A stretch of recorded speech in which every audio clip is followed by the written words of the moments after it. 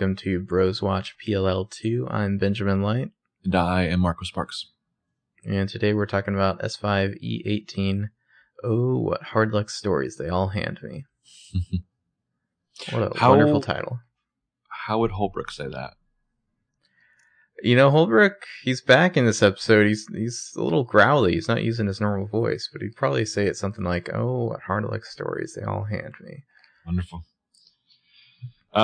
So yeah, this episode was written and directed by Joseph Doherty. This one's in color. This is a great episode. This is a great episode, and I think it's at least partly attributed to the fact that he did write and direct it. I think when the writers direct their own episodes, they can do more, you know, they know what they're going for. You can get more nonverbal. You're not relying on somebody else to interpret it, you know? Yeah, they can write much more clearly towards the visual they have in mind. There are so many scenes that end like completely nonverbally. It's really funny.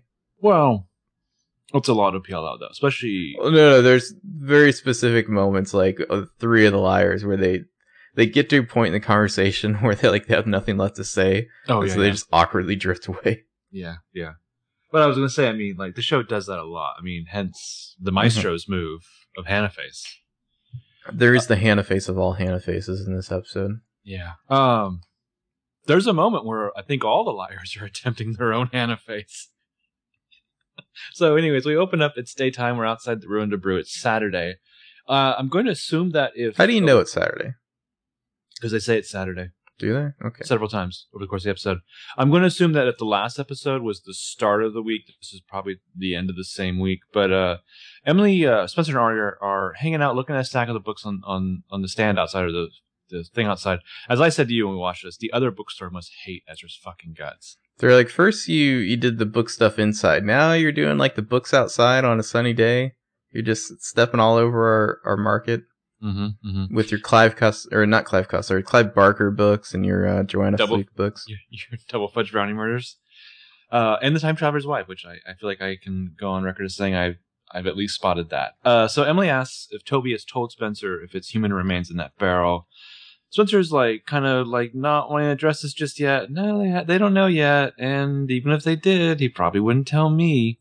So Arya picks up on that. Well, this seems to concern Arya. For once, she's paying attention. Well, she's basically just asking, is Spoby okay? And Spencer, the world-weary general herself, is just we are some distance removed from okay. World-weary Spencer is the best Spencer. Yeah. Also, I could be wrong, but she has a little pendant around her neck. I'm pretty sure it has her initials on it. With the H in the middle. It's monogram style. Yeah. Interesting. So Emily's just kind of go to here we go. And Spencer says, I know why he joined the police force. I encouraged him after I laughed in his face. He's the most honorable person I know. And it's now this is tearing him apart. I'm tearing him apart. But all right, hold up for a sec. Most honorable? Since when? Says who? In this town? Probably. Well, you remember back in 3A, there was the build up to Toby's betrayal. Mm-hmm. There was all this talk of what a great guy Toby was and how he's so trusting and loyal, and then it was just boom, he's A. Is this a similar thing? I mean, they're whistling past a graveyard here. He's so honorable. What did Allison say in season 4 finale? I know what you see in him, Spencer. When Toby says something, you can believe him or whatever. I think she also said he's not a bad guy. He's just too romantic. Well, I always interpreted Allison's comment to mean thing about Toby is he's got no guile. Mm-hmm. Also, just imagine though, Toby dressed as a samurai, walking around in a kimono, like scarfing down antacids, because this is tearing him apart. Arya and Emily shared this kind of why is he in a kimono? Just because or he's a samurai? Okay, because he's honorable. He's an honorable samurai geisha. Okay. So Arya and Emily share this kind of Hoo-boy exhale look. Arya's wearing a cheetah print dress with a Wendigo tooth on a necklace. Arya looks like a mob floozy, basically. She just needs she needs that Camp Mona super hair. Well, because her leopard print dress that she has on, it's sheer at the bottom. Yeah. It half looks like it might be a bathrobe or a nightie. Yeah. Like, it looks like the thinnest possible. Yeah, and then Emily, of course, has this like very kind of revealing tank top on, letting everyone know what color her bra is there. She's at work, of course. If she's not showing her bra, she's showing her boobs in some way. Yeah. She also has her apron on, so I guess this is her working. Yeah, that's her working with like bra straps full on display. BTW, all these books on the table outside are half off. Arya looks over in the direction of the police station and just sees something and is like, "Is that your mom?" Yeah, Spencer looks over, and there's Veronica talking to some people in suits. Neat long shot. Like a lot of this whole scene's like about perspectives. I think like in the different shots we get, and Spencer's just like, "Yeah, that's her." It's like, "Oh, thanks, Spence." And they just watch. Emily's like, "Lawyers working on a Saturday? That's serious." Mm-hmm. And Spencer says, "My mom says you get more with a smile than with a subpoena." Which I wonder, is that how Veronica operates as a lawyer? Or is that something she tells Spencer to try to get Spencer to lighten up? Because Spencer's just like walking around handing out subpoenas. She's like, "Let me put it in language you might understand, Spencer." Yeah. Arya asks, like, what is it that Veronica's trying to get from these people? And Spencer's like, "Those two are Allie's defense team. My mom was a paid strategic consultant." No and conflict of interest there. Yeah. My mom's just like, "Your mom was helping Allison's defense?" And Spencer's like, "No, not helping, just consulting. She'll get more out of them than they'll get out of her." Which, like, man, now I want to be a consultant. I know. From what I hear, consulting's where it's at. You get paid a lot of money, you have no responsibility at all. In case anyone's wondering, we are for hire for consulting purposes. Mm-hmm. For whatever. Actual bad guys. Mm-hmm. So Arya asks, "Why is Veronica even doing this at all?" And Spencer says, "Because Veronica wants to know what they know." And Arya's just like, "Such as?" Emily says, "Such as who gets called to testify?" And Spencer's like, "Yeah." And bingo. She's watching her mom, and she sees one of Allie's lawyers like takes like this kind of like ledger, like case file out of their bag, hands it to Veronica, who puts it in her bag, and then a bell starts to toll, and Spencer looks over from her mom to like the church area, and we see badass Hannah Marin is like strutting along. Yeah, but I feel like everyone who's a Spencer fan who gets this show, gets Spencer, is just like #opportunistic klepto. Like, Spencer's going to get in that bag somehow. Yeah. But yeah, so you just start your watch. How long is it going to take for Spencer to get at that file? Hannah is walking around. See, this is my favorite Hannah strut. It's like that walking where you can just tell, like, Katrina and the Waves, Walking on Sunshine is playing in her head. Well, she's got the knee-high black leather boots on, a short crimson skirt, and like a black top. Mm-hmm. I mean, I don't know exactly what they're doing with Ashley Benson this season, if it's like a hair thing or a makeup thing, but like every episode, it's like, damn, she somehow got more hot. Yeah, she looks amazing. She's almost kind of stolen a little bit from Arya's wardrobe and is wearing it even better. Mm-hmm. She's got also like an admiral's rank and bling stones on her shoulder. Indeed, Admiral Hannah. Uh-huh. And so Spencer sees this and she's like, "Wish me luck." And the other two say good luck, and Spencer, they say luck. Yeah, but they look very doubtful as Spencer walks over to Hannah. Spencer's got to do some patching up, and meanwhile Arya turns to Emily and she's like, "Ezra in there?" And Emily says, "No, he's in Harrisburg for the weekend." And Arya's like, "Oh," and Emily's like, "You didn't know?" And Arya says, "No, I knew. I just forgot." And Emily's like, "You forgot, or he forgot to tell you?" It's like, look at you, I'm getting all up in Arya's shit for once. Well, this is payback for having to listen to all that Ezra bullshit. Yeah, what I like though is that as soon as Spencer leaves, Arya makes sure to like go inhabit the physical space that Spencer previously was in. Mm-hmm. And Arya's like, you can watch her like nervously stacking and restacking those books as she tries to verbally moonwalk out of that. Yeah, and she's like, "I forgot." Sure. I mean, does that mean Ezra's just like, "Fuck this, I'm getting out of town"? Yeah. What like coffee shop related excuse is he going to Harrisburg for? Well, you know what's great about this episode too? We subtract Ezra and Toby and we add some Mona. Yeah, this is a Mona episode. That is an equation we can all get behind. I am gonna go on limb now before we even get to those scenes. Say this is actually, I think, Janelle Parrish's greatest performance. I can't wait to get to that scene. This is the one that I have many thoughts for the Emmy nomination. So yeah, Spencer walks up to where Hannah is, and she's just like, "Just give me 2 minutes, please. I have to try and fix this." And Hannah's like, "There's nothing to fix," and like deflating Spencer's like, "Don't say that." And Hannah's like, "Spence, you were right." And Spencer's like, "I was." That never happens. And Hannah says, "Yeah, I thought about it, and I thought about it in the tub for so long, my fingers started to look like prunes. It was a bad idea trying to get that stuff out of the storage space. I panicked." Spencer's like, "Yeah, panic's a bitch." And it's like, "I just hope I didn't make things incredibly worse." And Spencer takes Hannah's hand, and she looks at her fingers, and she says, "You're not pruny anymore." And Hannah smirks, and she's like, "I'm moisturized." Spencer smiles. I feel like what... Well, I'll say real quick. I feel like what Hannah should have said here is like, "Hey, it was unfair of me to attack you for your douchey boyfriend's actions." Yeah.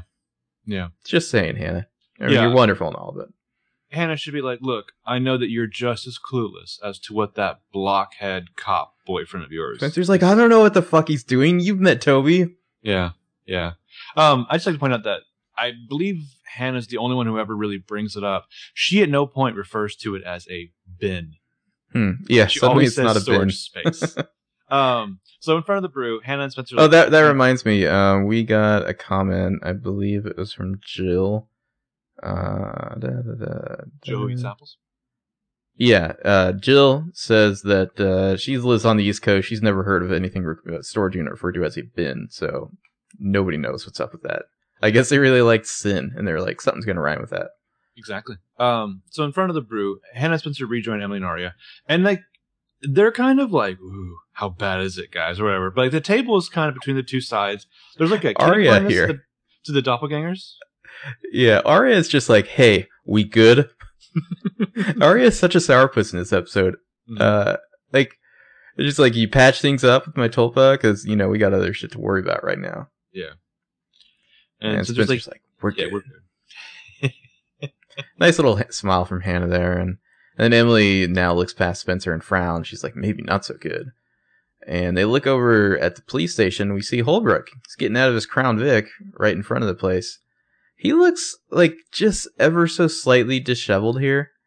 Like there's something about the way he moves, the way he walks. Like his suit that he's wearing that makes it seem like it's not totally ironed. And he's walking, and his hair is like a little messy, like maybe he was drunk or something. I don't know. It's very subtle, but there's something seems off about him. It'll be a few scenes away, but we're going to talk about that haircut. Yeah, I think he's maybe drunk, but maybe also just rocking like stage 11 pedo swag. Yeah. And Arya, well, remember how that Toby, haircut that is the JBF do he's rocking there. Yeah. Remember how Toby parked the one way in front of the police station? Like, was it last episode? Like, so other people could park alongside. Holbrook goes sideways. Fuck all of you. I'm taking 4 spaces. Yeah, and Arya and her voiceover is just like, my God, it's Holbrook and a new haircut. So Spencer's just like so much for family emergency. Also, Holbrook's not in the fucking barrel. Yeah. And so Hannah's like, what is Holbrook doing back here after all this time? So we see Holbrook kind of walk past Allison's lawyers and Veronica. Then he kind of stops to linger to talk to Veronica. Like, the girls are going to talk over this. The body language between Holbrook and Veronica, I would have killed to hear this conversation. I just want Veronica to just be like, Jesus, Holbrook, take a shower. We can smell that. Well, I feel like she probably said something as benign as like, "Oh, good morning," and he's like, "What the fuck does that mean?" Well, he has this just... I'm trying to think the word to describe his expression, just very kind of like, I don't know, standoffish, When he leaves, when he walks away from her, I'm almost positive that he says to her, like, yeah, fuck off. Mm-hmm. Like, that's the hand gesture he gives her. And then she screams after him, "Well, at least I still don't smell like semen." Whoa. I'm just saying, look at that guy's hair. He's almost got the Cameron Diaz from There's Something About Mary. If he had more hair.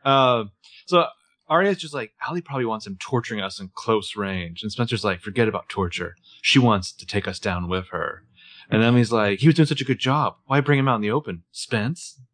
And Spencer looks at her like, how the fuck should I know? And then allow me to propose an alternate theory. Okay. He works here. Yeah. Maybe he's not, appearing at the police station on orders from Allie to like be more public in his torturing, but maybe he's at the police station because he works there. He's just like, I'm here to pick up my check. Yeah. But Spencer gives her this look like, how the fuck should I know? Which quickly devolves into like, oh shit, I don't know. And then they all kind of make Hannah faces. I like how Emily's just like, Spence, like, come on. You know, don't you? Spell it out for us. Spencer's like, the fuck should I know? Yeah, after the credits, we're inside the brew now. Arya's just like, why bring Holbrook out in the open like that? Nice, like, kind of spin around all four of the liars, like in a horseshoe shape. Yeah, I like the way the camera pans to each of them in turn. Emily suggests that Holbrook is there to scare them without having to do anything. And Spencer's like, that's pretty passive-aggressive. And Hannah's like, an A is aggressive-aggressive. Or he went to his job because he's a policeman. And Arya's... Go ahead. Arya says, well, Allie probably wants people inside that building for the same reason your mom's making chummy with Allie's lawyers. So they're just like, whatever reality they need to distort to assume that Holbrook is still working for Allie, they're going to do it. Yeah. Allie's like, listen, Holbrook, listen, Gabe, here's what I want you to do. I want you to go serve and protect and get paid for it. So as they talk, Emily's like looking over, like watching Talia working through the open kitchen door, like doing inventory, whatever. And Spencer's just like, inside information. Emily says basically like BRB, heads over to Talia. And Spencer's like, guys, Allie is going to be tried and she's going to be convicted. Which maybe is wishful thinking. Mm-hmm. And Arya says, the closer we get to trial, the more desperate she's going to get. And Hannah's like, yeah, and the more dangerous. These guys are really just spinning each other up. Mm-hmm. And then Hannah's phone rings. She's like, it's Caleb. She takes off. And Spencer looks over and she sees that Johnny asshole. He's carrying like a crate of like some tools and some junk in like the back door of the brew here. And he sits down on the stairs like a screwdriver in his mouth. And Spencer's just kind of like staring at this. And then...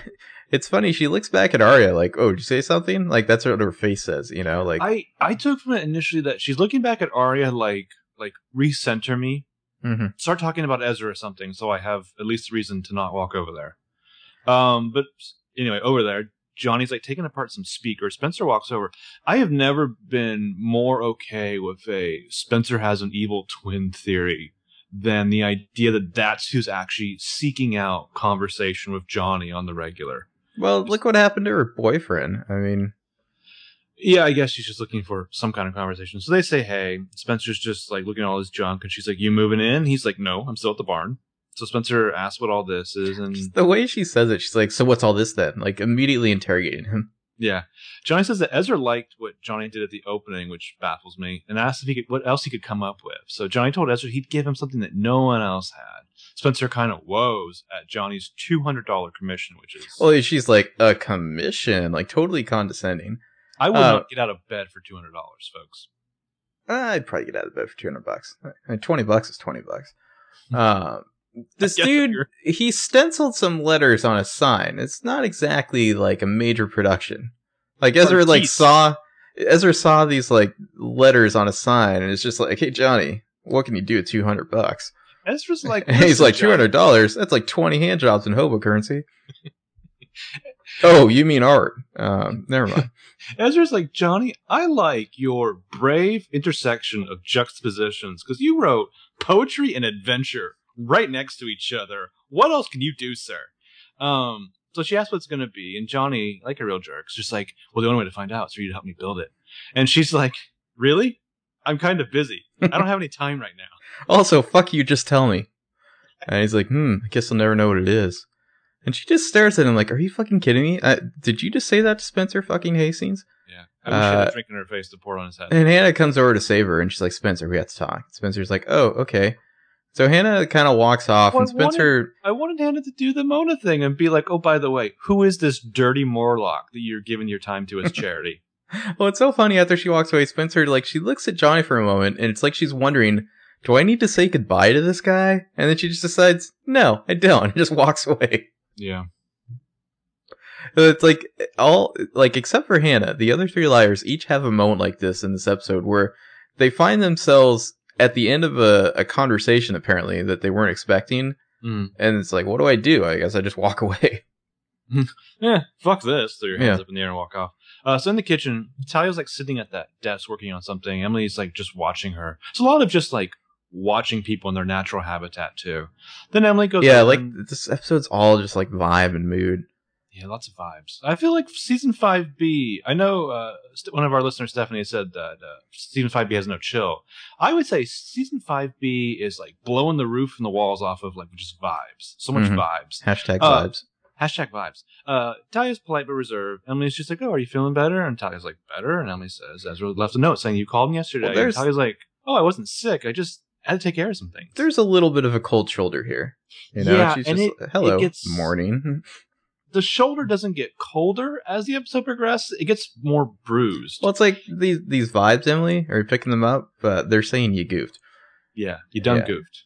Because Talia just had to take care of something. And Emily's like, oh. And so she stands there watching Talia, who's like making no effort to continue this conversation. Mm-hmm. And eventually Emily just kind of frowns and like, okay, I'm going to walk off. Like, same thing as Spencer there. It's like, she just like, realizes I have nothing else to say. You're not talking to me. I guess I'm going to walk away now. Well, once she's gone, Talia kind of looks back. It's kind of this, to me, it was like a very mysterious shot. Like, I feel like they're purposely shooting Talia kind of possibly mysteriously menacing, like once per episode. Well, it almost seems like they brought in Johnny and Talia just to like, here's some new suspicious characters, and you know, maybe they're involved and maybe they aren't. Because now that they did the thing with Shauna, you just don't know. Mm-hmm. Who shows up might be involved with the A-Gains and whatnot, or you know, secret murders, or who knows what. And it especially works for potential romantic interests, but I feel like it really should be for every character. You should be suspicious as fuck about. So elsewhere in the brew, Hannah's like briefing Arya and Spencer. They're in a hallway somewhere, like perhaps behind the liar's nook, and again we see them through glass. That's how the episode started. It was a nice shot through glass. Hannah says the cops called Caleb and want to re-interview him about the storage space. Hannah says the cops want to ask him if he saw anyone there acting suspicious. And Arya's like, aside from you? Hannah's like, Arya, you're not helping. Arya's just straight trolling in this episode. Also, I like that the audio is a little bit muffled because we're through the glass. There's a very voyeuristic vibe in this episode. Oh, yeah, they really play with sound design in this episode. Hannah's worried because she knows that they're going to call her next. And Spencer's like, they're just trying to make you nervous. And Hannah's like, well, it's working. Just then, her phone rings. And yeah, Hannah does. Yeah, she sighs, and Spencer's like, well, you better answer it. So Hannah answers her phone. At the counter, Emily's actually working, actually handing a guy some coffee. Just then, a redhead of glasses walks up to Emily, and Emily says, hey, how can I help you? And the redhead says, actually, I'm looking for someone. Hannah Marin. This is Leslie, by the way. And Emily's Leslie like, with no E on the end, which I can only assume is a tribute to Leslie Linka Glatter. Is that her name? I believe so. It's the director of the pilot of PLL. She has directed a shitload of TV. She has like a Forrest Gump style career in like television and film, where she did like tons of stuff you wouldn't have guessed. But wasn't it like something where it's like it's like this streak where it's like if you get her like on your show or like, even for an episode, it's like you're almost guaranteed good luck. Yeah, and I remember the King tweeted about her once and mentioned her as her mentor, which I find interesting that this character is named Leslie, and I wonder if there's anything to do with that, because Leslie is apparently friends with Mona here. If you recall in the episode where Mona theoretically died, Leslie, her mother told her that Leslie was coming to Thanksgiving. This is Leslie. And Mona said that she had just talked to her last night. So Emily's kind of like, why are you looking for Hannah? And Leslie's just like, Mrs. Vanderall said I might find her here. My name is Leslie. I was a friend of Mona's, like we just said. I feel like if that was like Arya or Spencer getting asked about Hannah, they would be like, it doesn't ring a bell. You know, like, I can't believe you asked me about Hannah Marin. I feel like they'd play it cool, you know? Like, Hannah Marin, she doesn't work here. Why do you ask? Leslie's like, Emily, say something. Your face just turned into a GIF for like 45 seconds. But yeah, this push on Emily's face, and she's just like, whoa. Well, these massive like vibes of like suspicion here. Like, they don't trust this chick. Yeah. And this girl, by the way, she is like a redhead with glasses and straight hair. Somehow she like throws off this like she seems Mona-esque in some way. I can't say why exactly. Maybe it's the shape of their face is similar, but she definitely feels like somebody in Mona's orbit. The actress Elizabeth McLaughlin, she's got this this move she does. She does a lot in this episode. It's this very cool, like I was trying to think of like a classic actress that she reminded me of. This very cool thing with this one eyebrow where it kind of just raises. She's very interesting. I wouldn't mind seeing more of her after this episode. So we got the Liars Nook like moments later or whatever. The 4 liars are bunched up together. The liars have given Leslie an audience here. Yeah, they're kind of like in like a V shape, facing her. She's in a chair by herself. Arya and Hannah are on the couch together. Spencer and Emily are together. Arya looks bored and cranky as fuck right now. Yeah. I actually went back to see if this was the same seating arrangement as in A's for Answers. I had that kind of time, I guess, but it's not. Leslie's just briefly, I just want to talk about Arya here. Yeah. I think they were missing the line where, like, you needed Arya to just be like, it came early this month. Like, what exactly is going on with Arya in this episode? She is just so, like, she's just frowning and bored and, like, pissy. I guess the Ezra stuff is weighing on her mind, even though she never actually brings it up to her credit. I don't know why we don't occasionally just, like, during a big exposition scene with the 4 of them, I don't know why the camera won't just occasionally zoom in on Arya and, like take down the volume of the other girl's voice and, like, have Daniel Stern do, like, the Wonder Years narration of what Arya's thinking. It's just like, I wonder what Ezra's doing right now. I mean, I think maybe rather than talking about her cycles and her moon, maybe Arya could have just straight up yawned. But yeah, she looks like she could, I mean, more than usual, like she could give less of a shit. Yeah, seriously. Oh, and the rest of the liars are just very guarded. Like, they're not like, oh, it's Mona's friend, like, come into our warm group of grieving. They're just like, go on. You know, like, what do you have to say? So Leslie's like, I'm still having a really hard time believing what happened. And Emily's like, well, so are we. And Leslie's like, I was supposed to see her at Thanksgiving. I was there with her mom when they called. They didn't say that she was dead. They're not allowed to say that over the phone. They just said that something had happened and she had to come back to Rosewood. So nice. Hannah cut to Hannah, like, closing her eyes briefly, like, sad. R.I.P. Mona. Yeah. Arya, like, she just looks like she's like, is everyone else thinking about Ezra too? Well, you get this close-up shot on Arya where she just looks like bored as shit. Like, ugh. Yeah. Spencer then asked if Leslie had known Mona a long time. Leslie says that she had met Mona a couple summers ago at Mona's grandmother's place. Emily says that she doesn't recall seeing Leslie at the memorial service. And Leslie's like, I had exams and a professor who won't reschedule for anyone or anything. And I love the way Spencer says, but you're here now. Yeah, they're suspicious as fuck of Leslie here. It's like, it's not quite a question. Mm-hmm. It's not quite just a statement. That was Tanner-esque. Yeah, really. Leslie's like, just for the weekend. With that awful girl's trial coming up, Mrs. Vanderall needs all the support she can get. All right, you girls were, Briefly, Ellie was arrested 3 weeks ago. Yeah. Is Rosewood like the rocket docket of murder court? Like, that trial should be like a year away. Yeah. Well, I can't believe that she's not out on bail. But Leslie's like, you girls were there for Mona and her mom, and I wasn't. I want to thank you for that. And these girls look like they're just like ready to climb out of their skin in this chick's presence. Well, there's something vaguely condescending about saying that. Yeah. Like, oh, thanks for being there. Yeah. Well, it reminds me a little bit in a much more charming, attractive package than like Jason #1's arrival on the scene. Yeah, really. I've gone over your draft. Yeah. Thanks for taking it. It's that far. I'll take it from here. Yeah. And all the liars are just blank stares at Leslie. Like, they're playing their shit really close to the vest right now. Mm-hmm. Like, they've learned. People say the liars never learn. They've learned a little. They're not giving anything away right now. Well, and I in a moment, Spencer, she puts the perfect example on one. Mm-hmm. So Spencer's kitchen we cut to. She's walking on her phone, talking to Hannah on headphones. And she's like, whoever Leslie is, we need to keep an eye on her. We kind of cut over and see that Hannah and Caleb are in the police station on their end of the conversation. Caleb's wearing a camouflage shirt. Hannah says, oh, was he? I didn't even see him in that scene. Yeah, exactly. Hannah's like, you don't suppose she could be who she says she is, do you? Spencer goes to the fridge for some water, and she's like, sure, she could be. But the last time somebody's old friend came up to us in the brew, it was Cece. Boom, lawyered. Yeah, and she's like, just go over there and say hi to Mona's mom. And then she looks over greedily at the mom's briefcase. It's on the kitchen island.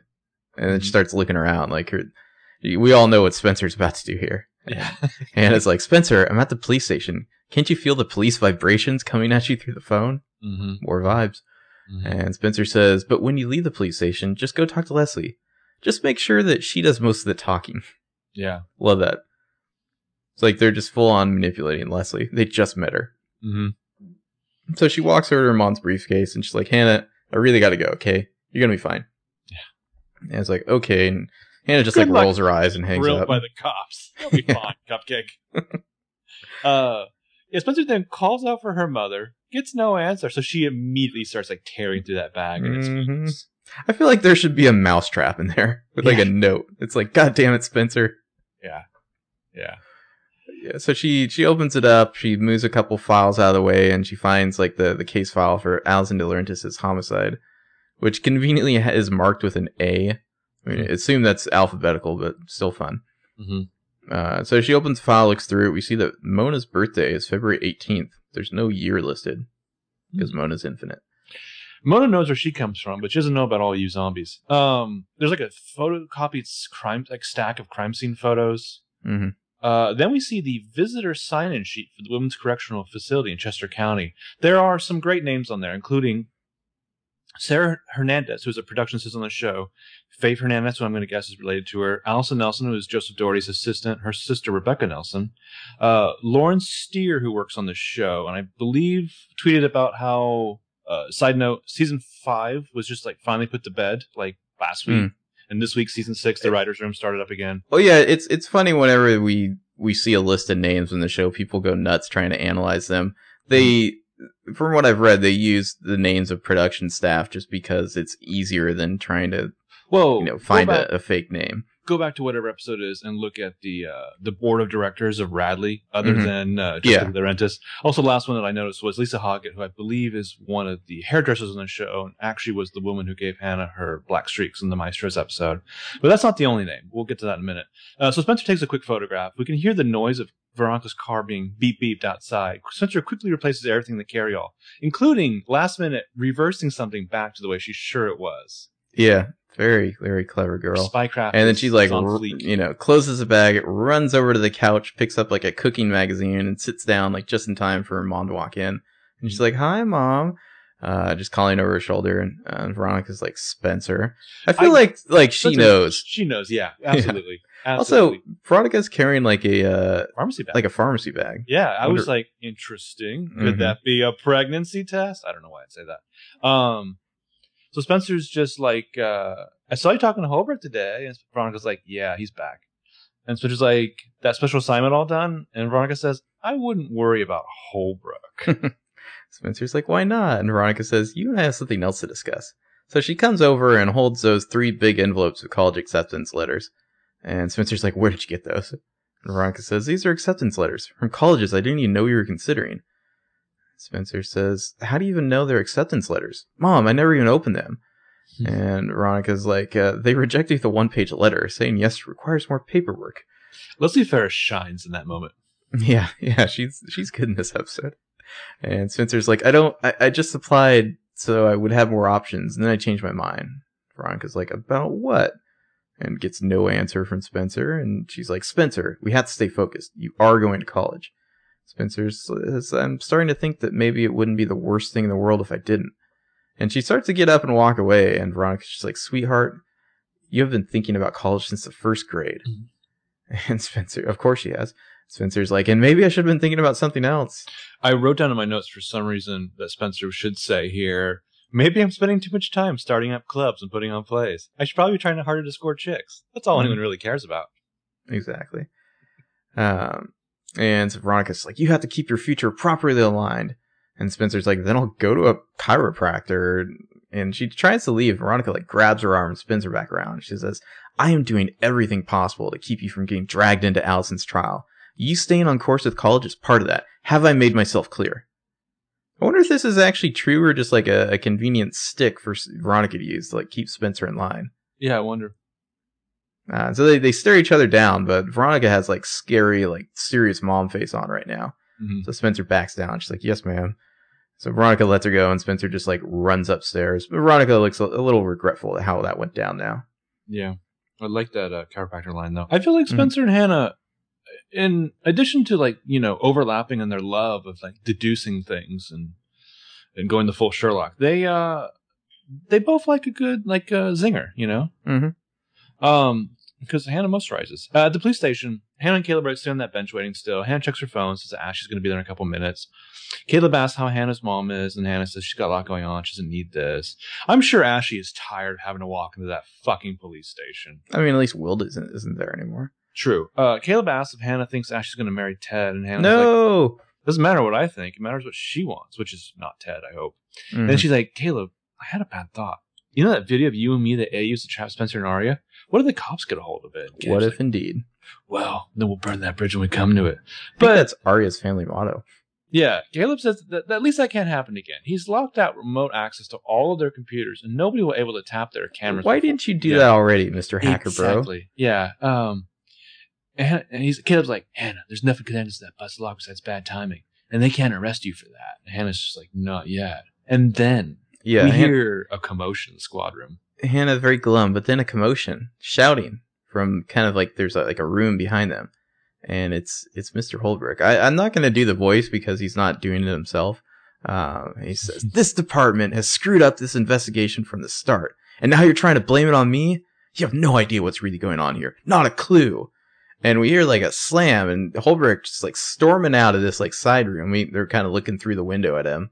He gets to his desk, picks up like a file box, and like violently like throws the contents of it like on the ground or something, and then starts like just slamming like his shit into it. You know, like he's like super pissed off. Also, did you happen to notice the music in this scene? No. It kind of reminded me a little of Gone Girl, which just made me think, how awesome would like Trent Reznor doing the score for PLL be? A Trent Reznor and David Fincher episode? Mm-hmm. Whoa. That'd be amazing. That would be. But yeah, Holbrook is like pissed. Mm-hmm. He's like throwing his shit in a box, and now he's carrying it out. He walks out and runs right into Hannah and Caleb. Well, he's throwing quite the hissy fit. Yeah. It's neat. Caleb, he like moves in front of Hannah at this point, like to protect her. Mm-hmm. Nice little boyfriend moment. Hannah's making all sorts of Hannah faces behind Caleb here, and Holbrook sees them and he just like sizes them up. He's totally disgusted, and he's just like, perfect. Just perfect. And he walks off, and Hannah and Caleb are just like, what the fuck? That haircut is basically Magic Mike's haircut. Magic Mike Montgomery. As Shannon in her long email said, she equated it to basically like this 1920s Boardwalk Empire like haircut.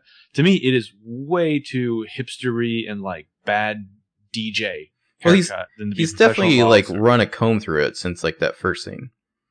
I guess, or he just walked in front of a fan. I mean, that first scene, it was wild. But I would throw out, what if this is a setup? What if the thing is an act? Let's talk about that later. I have comments about that later in the episode. So after the commercial... briefly, I just want to talk about Hannah for a second here. Okay. I tweeted about this. Her hair is kind of parted to one side. Like, there's this kind of like Veronica Lake meets like beach hair look that she has going on. Like, she's like modern day femme fatale. Like, whatever they're doing, it is working with Hannah right now. Well, and so I responded with that. Like Veronica Lake and Alan Ladd here. Sarah came back and said that she had looked up Alan Ladd, but after investigating him, she thinks that Caleb's too much of a greaser to be Alan Ladd. I get that, but like the handful of Alan Ladd movies that I've had the joy of seeing, like granted, Caleb's way too tall to be Alan Ladd. Caleb has Alan Ladd's attitude down in a lot of ways. He's not as clean as Alan Ladd was. Anyway, so after the commercial, we're in Arya's bedroom. Spencer has come to visit Arya in her room.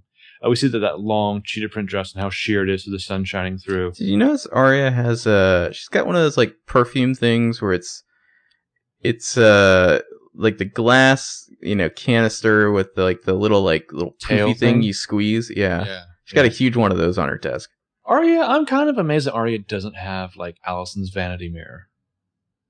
Yeah, she also has super high heels on because she's like almost as tall as Spencer in the scene, which we all know Arya's like 4 feet tall. Yeah. I mean, one of these days, we're going to show up for an episode of PLL, and she's just going to be dressed like Winona Ryder in Beetlejuice. Or she'll be dressed like Beetlejuice. So Spencer's just like, my mom was giving strategic advice to Allie's defense team, and they're sharing all kinds of information about her case, which includes who's been visiting Allie in jail. She reaches in her pocket, pulls out her phone, and starts to show that picture of the copy of the visitor log, and Arya's like, is Hannah's name on the list? And so just like, yeah, but that's not the name that's worrying me. And she like enlarges the part of the picture that says Mike Montgomery. And Arya's like, who the fuck is Mike Montgomery? Yeah. And Spencer's like, your brother. And Arya's like, I have a brother? Mike was there to see Allie. And Arya's like, what? No, that's got to be a mistake. And Spencer's like, how many Mike Montgomerys do we know? And Arya's like, 0. Arya, like, jerks away from Spencer. Yeah, she's like, I don't know Mike Montgomery. Just at the mere suggestion that her brother could be involved, she, like, jerks away. She's like, even if that's true, he must have had a good reason. I mean, Allison killed his girlfriend. He was probably just, I don't know, going there to spit in her eye. Which Arya would be okay with. I like when she says the good reason. Spencer gives her this, like, what the fuck good reason? Well, picture the Arya revenge tour where she goes around spitting in people's faces who wronged her. In their eye. Yeah. Spencer Spencer's says, like, maybe. But then why didn't he mention he was doing it? And Arya's like, I don't know. There's got to be a good explanation. Spencer says, if there's an explanation, you're the only one in a place to get it.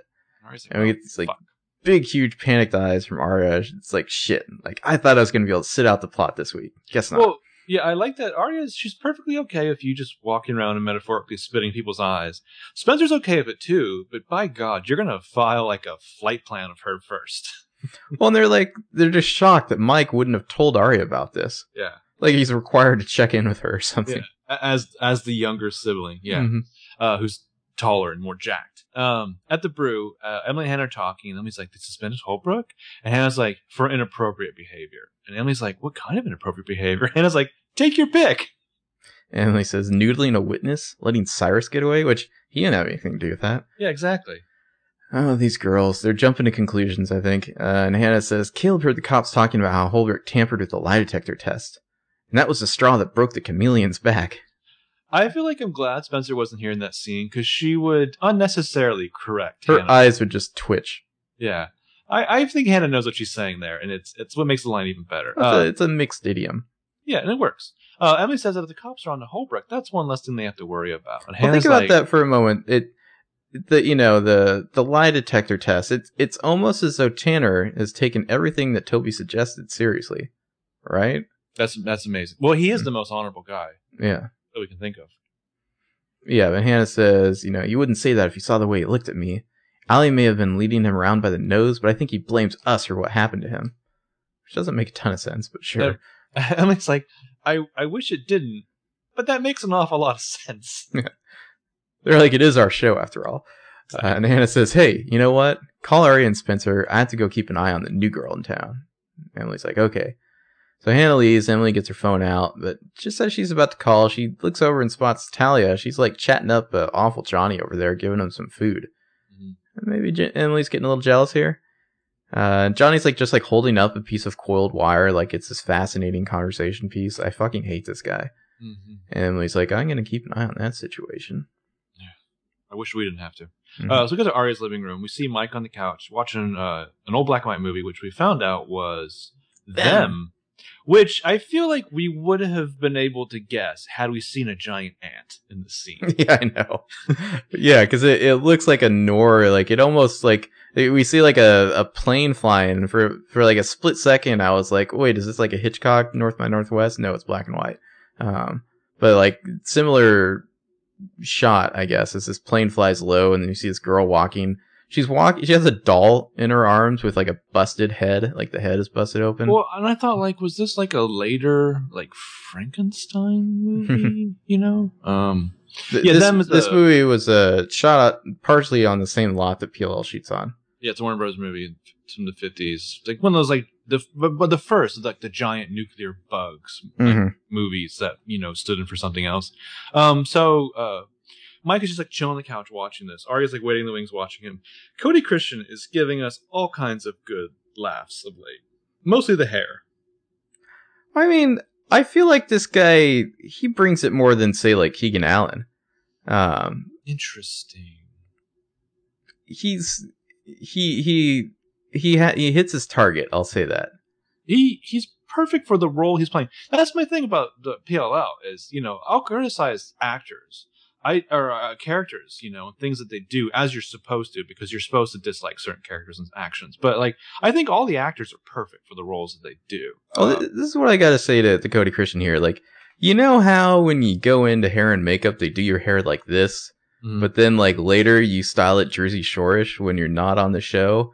maybe you should just trust your stylist on the set. Like, Well, maybe they're doing you a favor.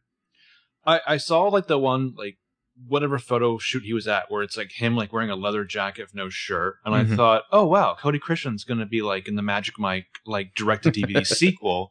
Then I saw the PLL Instagram photo, the one of him like a shirt and a leather jacket, and I thought, oh wow, Cody Christian is like auditioning for Kaneki and like an off-Broadway version of Grease. And then I look at that hair and I think, give that hair 3 more inches and he's gonna have like the full-on Eraserhead. Yeah, it's him and Holbrook go to the same stylist, I think. Yeah, they were like bumping elbows at the salon the other day. So, anyways, Arya finally comes out of the wing. She's just been sitting there like watching Mike. She's been there for an hour. Yeah, which in season 5 especially, Arya's done that a lot. So she comes and says, "Hey," he seems to be a little uncomfortable around her. He seems absolutely thrilled to be chatting with his sister right now. And Arya's like, "What's this?" Yeah. And he says, Mona had this list of movies she wanted to show me. I thought I'd look at a couple. And Arya's like, how's it going? And it's like what else on that list? It's like he just knows, like, well, obviously I'm going to have to talk to you. So he pauses the movie. And he says, okay, I guess. It was a long time before I could even look at her list. And here I am. And Arya's like, yeah, Mona liked her movies. Which is like the lamest thing ever to say. But like, I can totally see where Arya's coming from. It's like she doesn't know how to respond to this. So she's just like, yeah, Mona liked her movies. God, that was lame. And Mike says, yeah, I think she remembered every movie she ever saw. Not just the plot, but details. All these little details. It was amazing. Because Mona was amazing. Mm-hmm. And Arya's like, she was very smart. And Mike says, too smart. Awkwardness. And Arya says nothing. And Mike kind of like looks at her, and then he just goes back to his movie. And on screen, the cop's like asking the little girl like what her name is, and Arya's just like, who does she belong to? Yeah, Arya's just standing there, like, well, you don't seem to be talking to me anymore. I guess I'll walk away now. Well, and I would posit that he paused the movie in the first place because he's just like, you're going to talk through my entire movie? Mm-hmm. Great. I'll just pause this. Yeah, Arya's like, don't mind me. I'm going to go back to watching you from around the corner again because I'm much more comfortable there. Well, yeah, the cop on screen asks the little girl, who do you belong to? And is it me or does it look like Mike maybe is like getting an idea now? I mean, it's I don't know, not sure if they're communicating this or not, but it's like he seems to like be thinking of something suddenly at the end of the scene. I would love to know what else is on that list of movies. Yeah, a list that she specifically created for Mike. That includes them. Yeah. So Mona's bedroom, Hannah and Leslie are talking. Leslie picks up a leather-bound copy of like Edgar Allan Poe tales. The unabridged works. Yeah. And she's like, she told me about this book. She told me that her grandfather got it for her and he'd read it to her from her and scare the hell out of her. By the way, also on that bookshelf is some Joanna Fluke books. One of them, which is called Blackberry Pie Murder. Whoa. Does that sound more intriguing / delicious to you than Double Fudge Brownie Murder? I would probably rather have Blackberry Pie Murder than Double Fudge Brownie Murder. Okay. I'm more of a, berry pie type person. The thing about both of those types of murder is they both sound messy. Good. Hannah mentions that Mrs. V had said that Leslie was trying to find her, and Leslie clarifies, not just Hannah, but all the PLLs. And Hannah's like, why?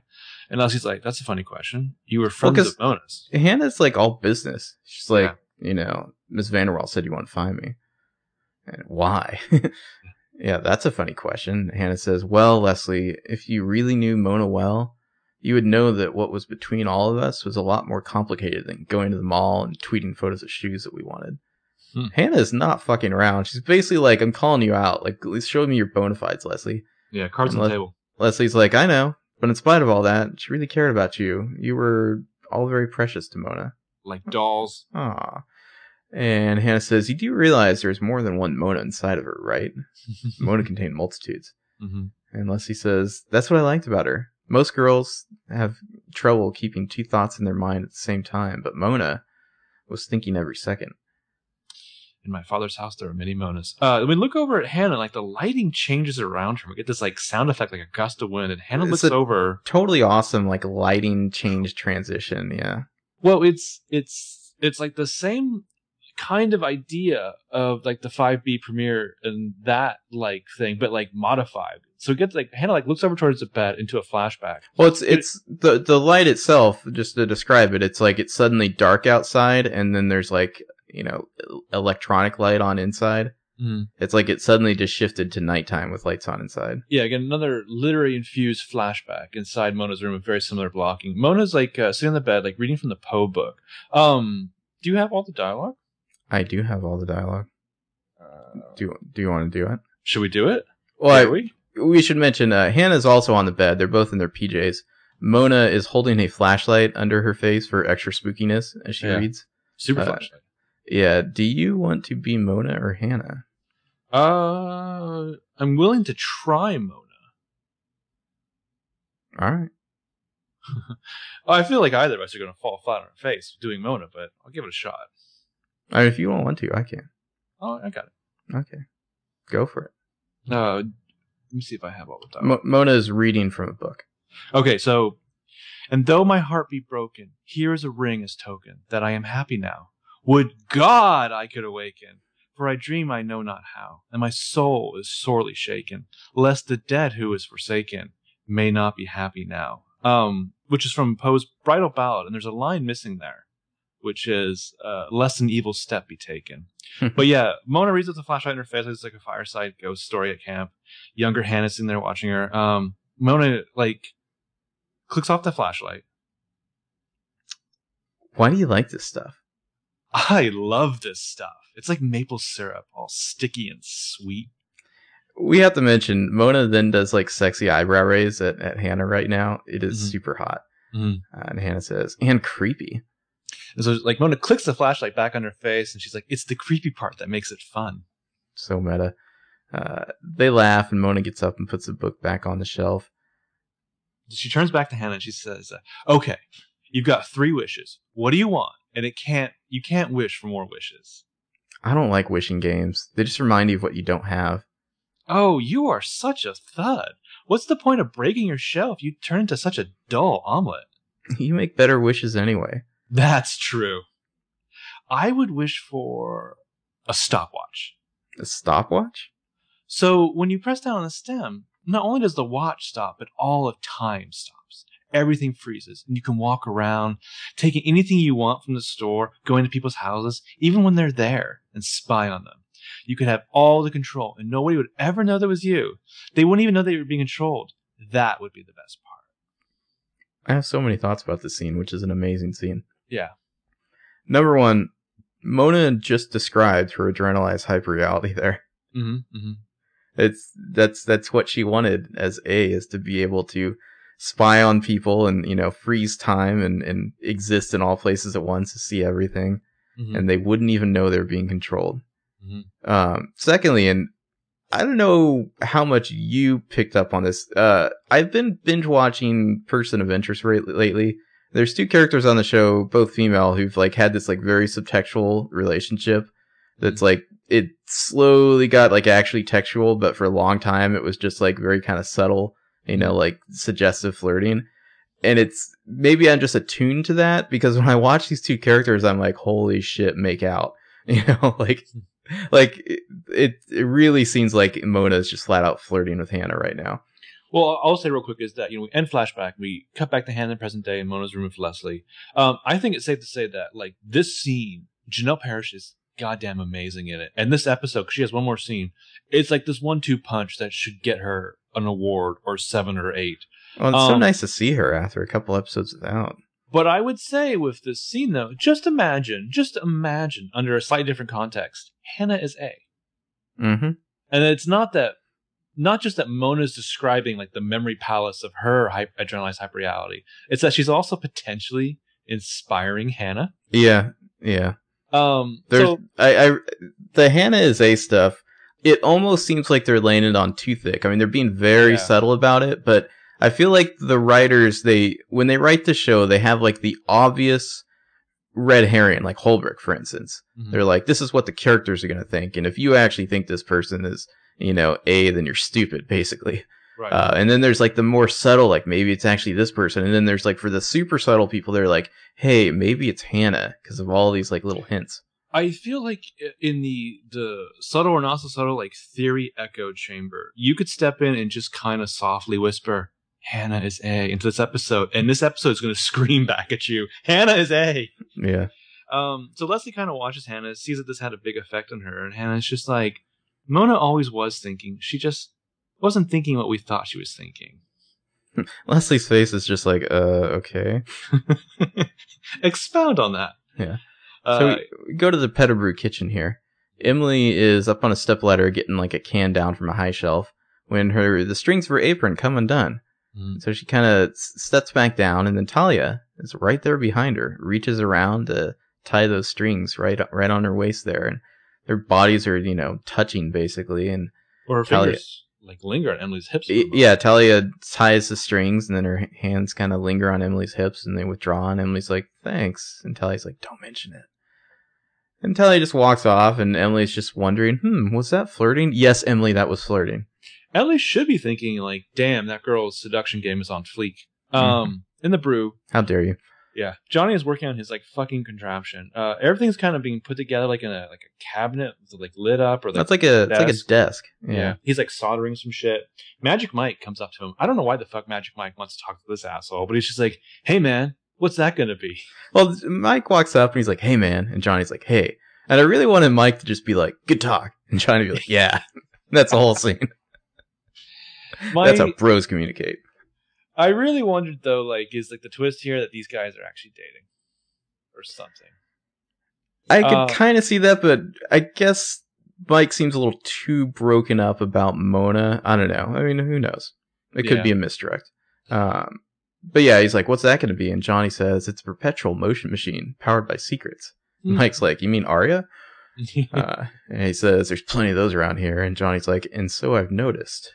This is a weird exchange. Yeah, he just goes back to work and Mike smirks. I mean, I guess these two know each other because they were like helping Ezra with shells or something.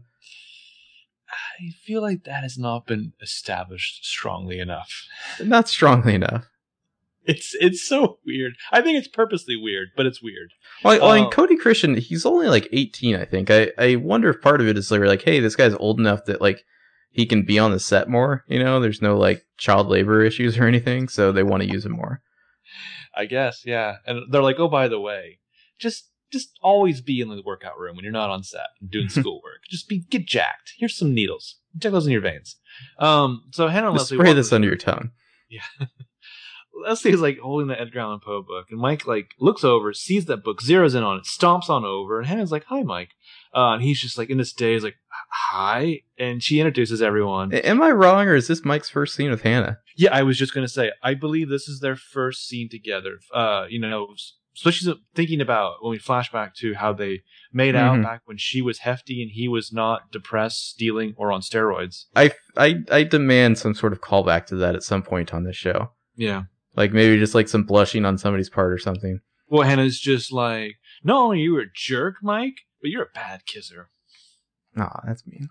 Yeah. So Leslie tells, Mike that Mona talked about him all the time, and Hannah tells Mike that Leslie's staying with Mrs. Van der Waal, and he's just like, I can see that. He's staring right at the book, and Hannah's like, you can? And Mike says, that belongs to Mona.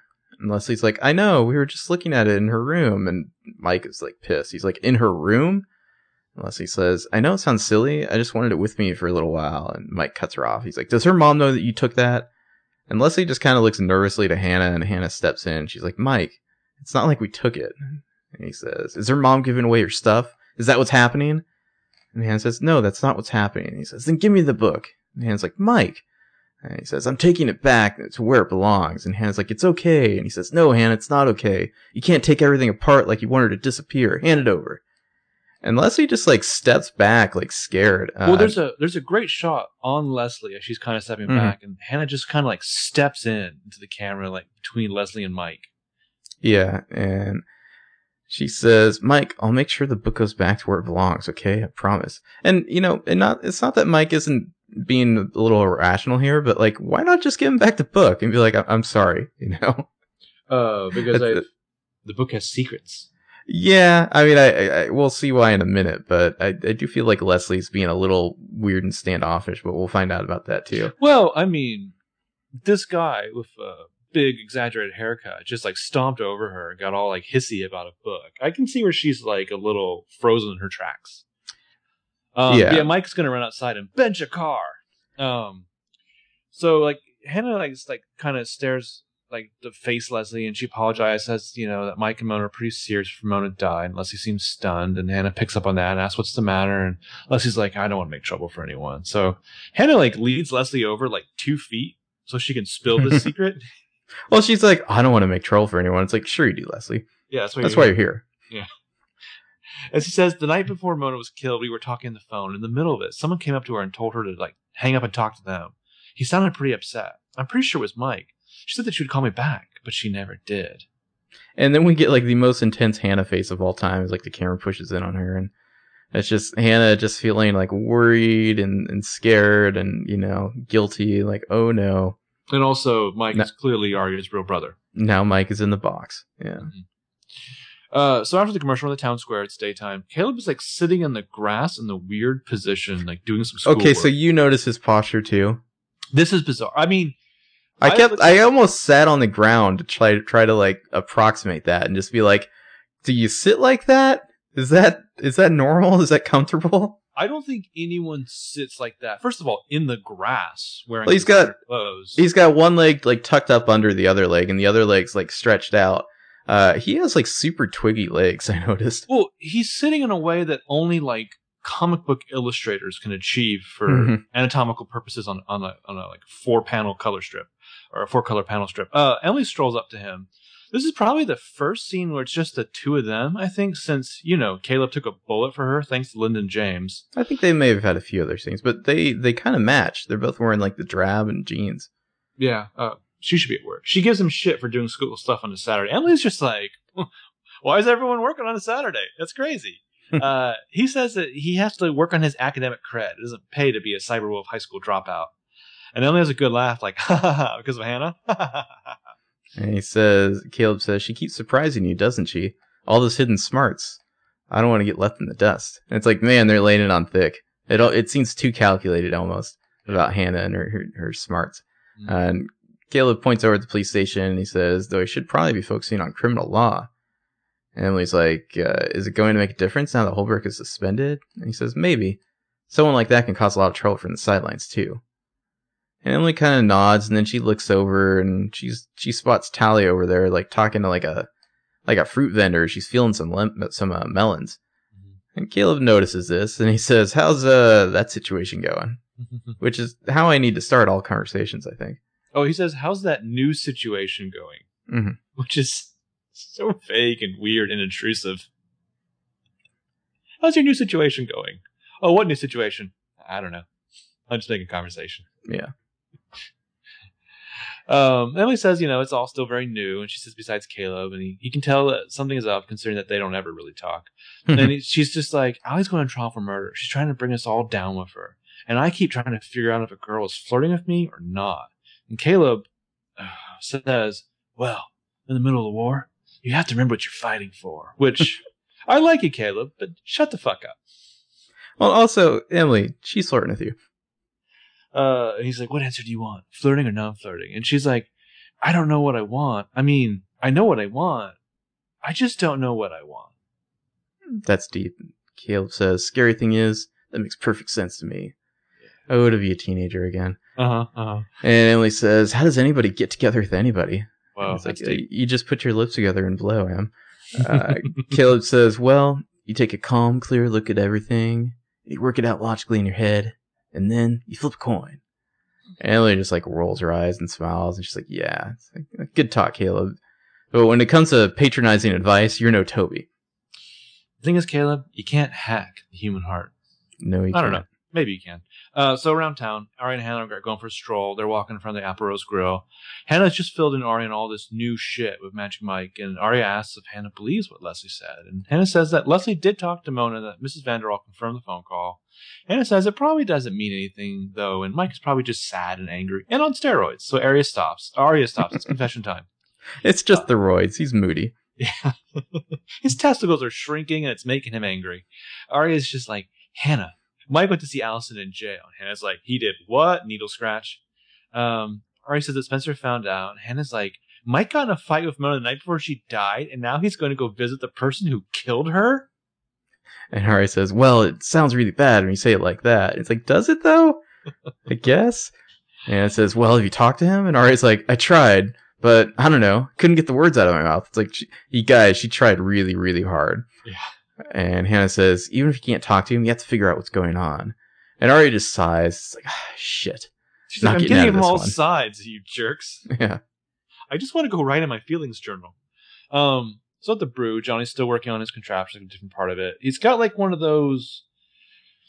It's like this big plastic bubble thing. The thing, like the little old ladies with like the hairdryer thing, like the small town beauty shop. No, it's way bigger than that. This thing's gigantic. It's like this big plastic bubble. It's like, 2.5 feet in diameter. Yeah. And he's like, pliers. He holds out his hands as Spencer hands him. Yeah, egg. I said egg, bitch. She hands him the pliers and she's like, are you going to tell me what this thing does? And he says, you're smart. You can figure it out. And she says, I don't want to figure it out. I just want to know. Classic Spencer. And he says, analyze that sentence, Spencer. It's very revealing. And Spencer's like, why don't you analyze my foot in your asshole? She ponders his contraption. She finally holds up her hand. She's like, it's a gelato maker. And he's like, that's right. That's what it is. And she's like, shut up. And she laughs. She picks up like a little schematic drawing that he has of this thing. And she notices like there's something on the back. So she turns it over and sees that this drawing, this like schematic, has been done on the back of one of Allie's missing posters. That old poster that we first saw in the pilot. Mm-hmm. And she's like, where'd you get this? And he says, in the barn. There's still a couple of those around. You see them on old telephone poles with the missing dog and cat flyers. They're a little faded, but you can tell what they are. The thing, like, one of the many things that annoys me about Johnny is that he presents himself, even though he's apparently just recently moved back to town. Mm-hmm. Like, he's really got his finger on the pulse of Rosewood. Yeah, the vein of Rosewood. He sees all the veins. Yeah. Well, is it me or did he seem a little sketchy when he first got questioned? Like, he's like in the barn, and then he immediately starts making more and more excuses for why he would have this flyer. Well, no, I felt like the barn thing was like pre-programmed just to make her feel weird, Well, first he mentions the barn, then he mentions there's some around town, then he's talking about seeing them all over the place and they're faded, and then he's like, your friend is just about mythic in this town. It's like, I feel like that was a deflection. Yeah. And Spencer says, she's not my friend anymore. And he says, well, she's still legendary. Gilgamesh and high heels. I'll give him that. I did like that line. And Spencer's just like, more like Vishnu. Now I am become death, the destroyer of worlds. Like somewhere Mono is just like, hey. Well, it's like the third reference to Oppenheimer this season, which I love. He's so dreamy. Yeah. Johnny's like, that's some grim stuff to hang on a pretty girl with a nice smile. And Spencer, classic eye roll. Well, it's like she ponders this and she's like, huh, that's some trite bullshit. Yeah. And then he nods at the flyer and he says, how do you go from that to sitting in a jail for killing someone? And Spencer says, complicated? And then Caleb busts out of the chimney and it's like, how dare you? Yeah, Johnny's just like, Hannah and Caleb own that line, Spencer. And since I know Rosewood, I know that. Yeah. And Spencer says, or else it's simple and we just thought it was complicated. Mm-hmm. And he's like, Phillips head screwdriver, please. So she hands it to him. It's interesting how unsure she is of everything right now. Like, she used to be so confident and constantly wrong, but now it's like she's at least gotten to the point where she knows what she doesn't know and what she can't explain, and she's no longer certain of anything. I mean, I get that, and I get that you need a character like Johnny to erode that, but that understanding for me also mashes up against the Spencer that I know and love, which obviously this is not who she is right now. The Spencer I know and love does not suffer fools, let alone buffoons. She suffers Toby. Yeah. Spencer has always had a thing for the help. Yeah, but Toby reads Fitzgerald. But also, Spencer should not be handing tools to this tool. That's not her job. Yeah, but she likes to rub elbows with blue collar. I guess. Well, at least she's not tangoing with this jerk. Yeah, seriously. So we got to Mona's bedroom. Hannah and Leslie. It's nighttime now. Hannah's holding that copy of the Poe book. It's funny how much running around a few of these characters have to do in this scene or in this episode to go talk to this person, then run over and talk to this person again. Yeah, yeah. Well, I mean, you can't you can't be like almost frozen to death in an abandoned haunted ice cream factory every day. Mm-hmm. Well, it's like she had to talk to Leslie, then run over and talk to Arya, then come back to talk to Leslie. What did she tell Leslie? Yeah. Hey, just chill out for a minute. Just go back to Mona's house, because they're in Mona's house right now in her room, and Leslie says... Go spend some time with Mona's mom. I bet she's crying. Yeah. Leslie says, maybe you shouldn't have told Arya about Mike. Interesting how familiar she is already with him. And Hannah says, he's her brother. She deserves to know. And Leslie says, I just don't want to get anybody in trouble. He's like, I don't believe you, Leslie. Mm-hmm. And Hannah says, Mike will be fine. He's a good guy. He's just too romantic. And Leslie says, I hope so. I'm going to go help Mrs. Vanderwaal with her tea. And Hannah's like, okay, I'm right behind you.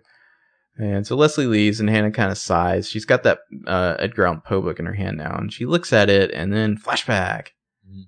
It's that sleepover with Mona later on at night. You know, lights are out, it's dark, trains passing by outside. And Mona's sleeping on her side, and then Hannah sits up right behind her. This episode is like fan fiction paradise. Mm-hmm. I mean, we've got Hannah and Mona in bed here. Yeah.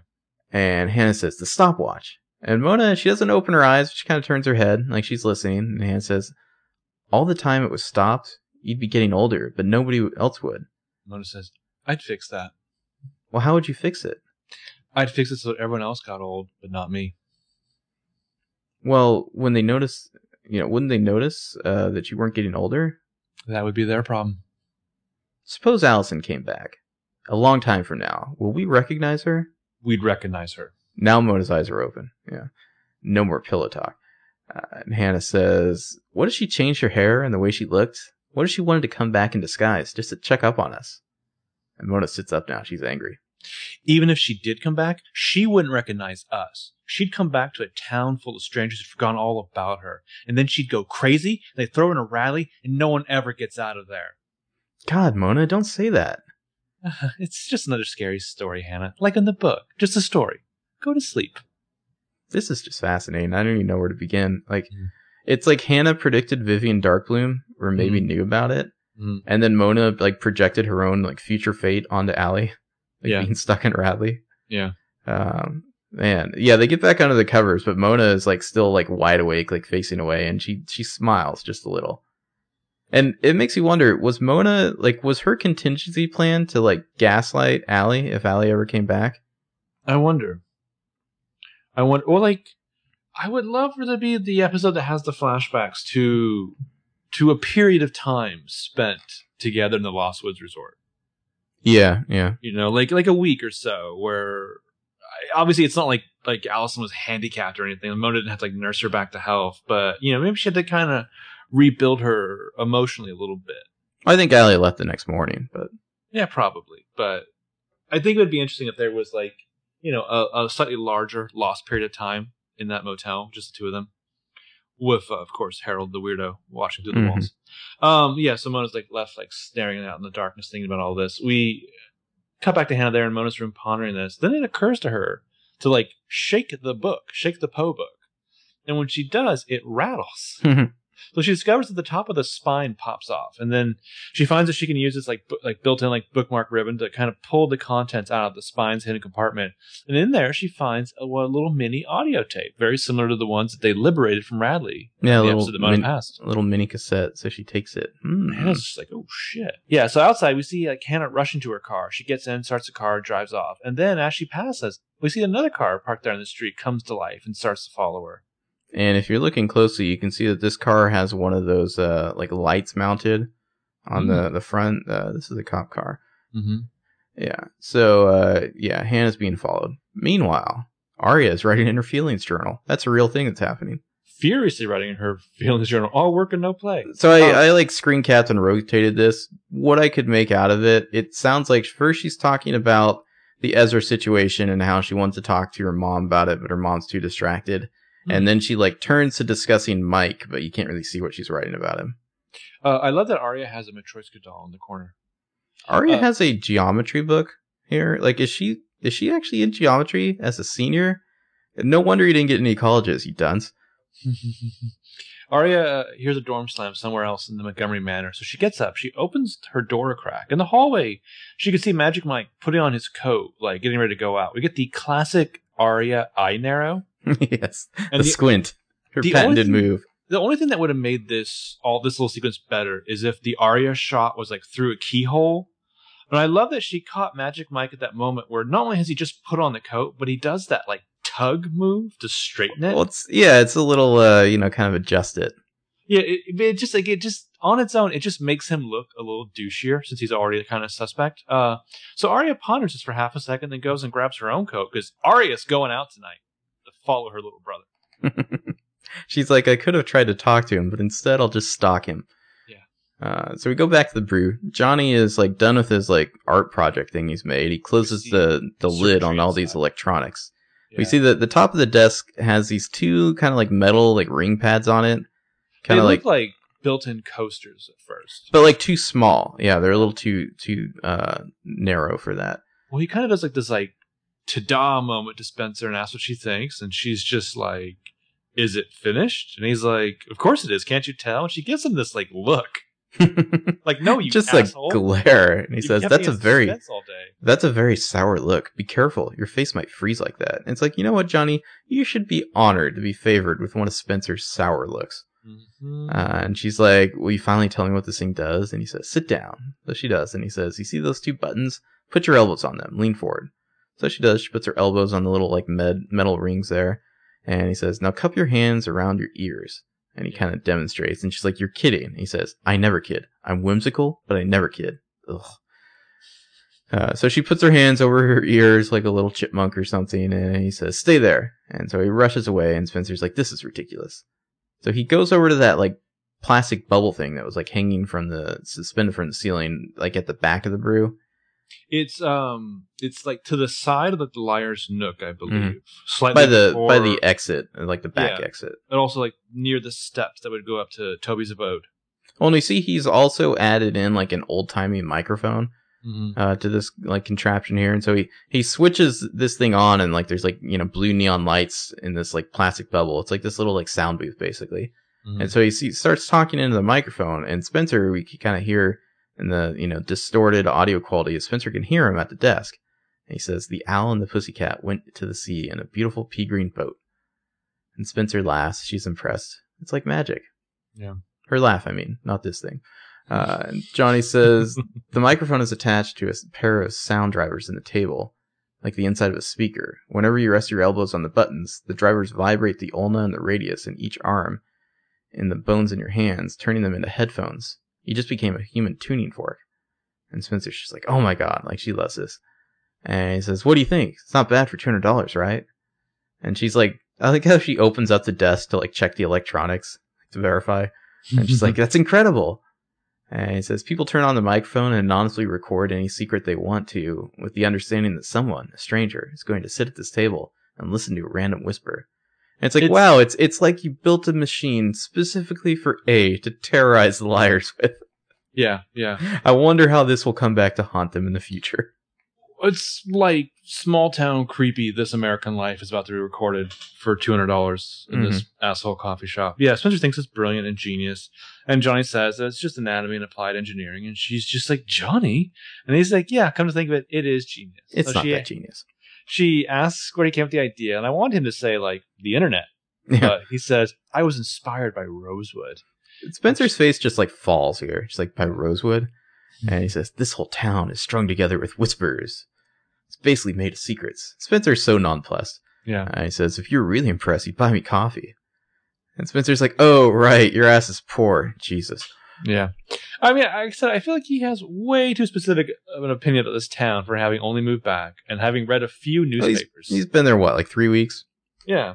I mean, granted, he doesn't have a job, so I guess he has a lot of time to kill. But well, we don't even know that he was there 3 weeks ago when, like, Allison was arrested. We just know that he was there, like, a week ago when the coffee shop opened. He's only been living in, like, the barn for, like, less than a week.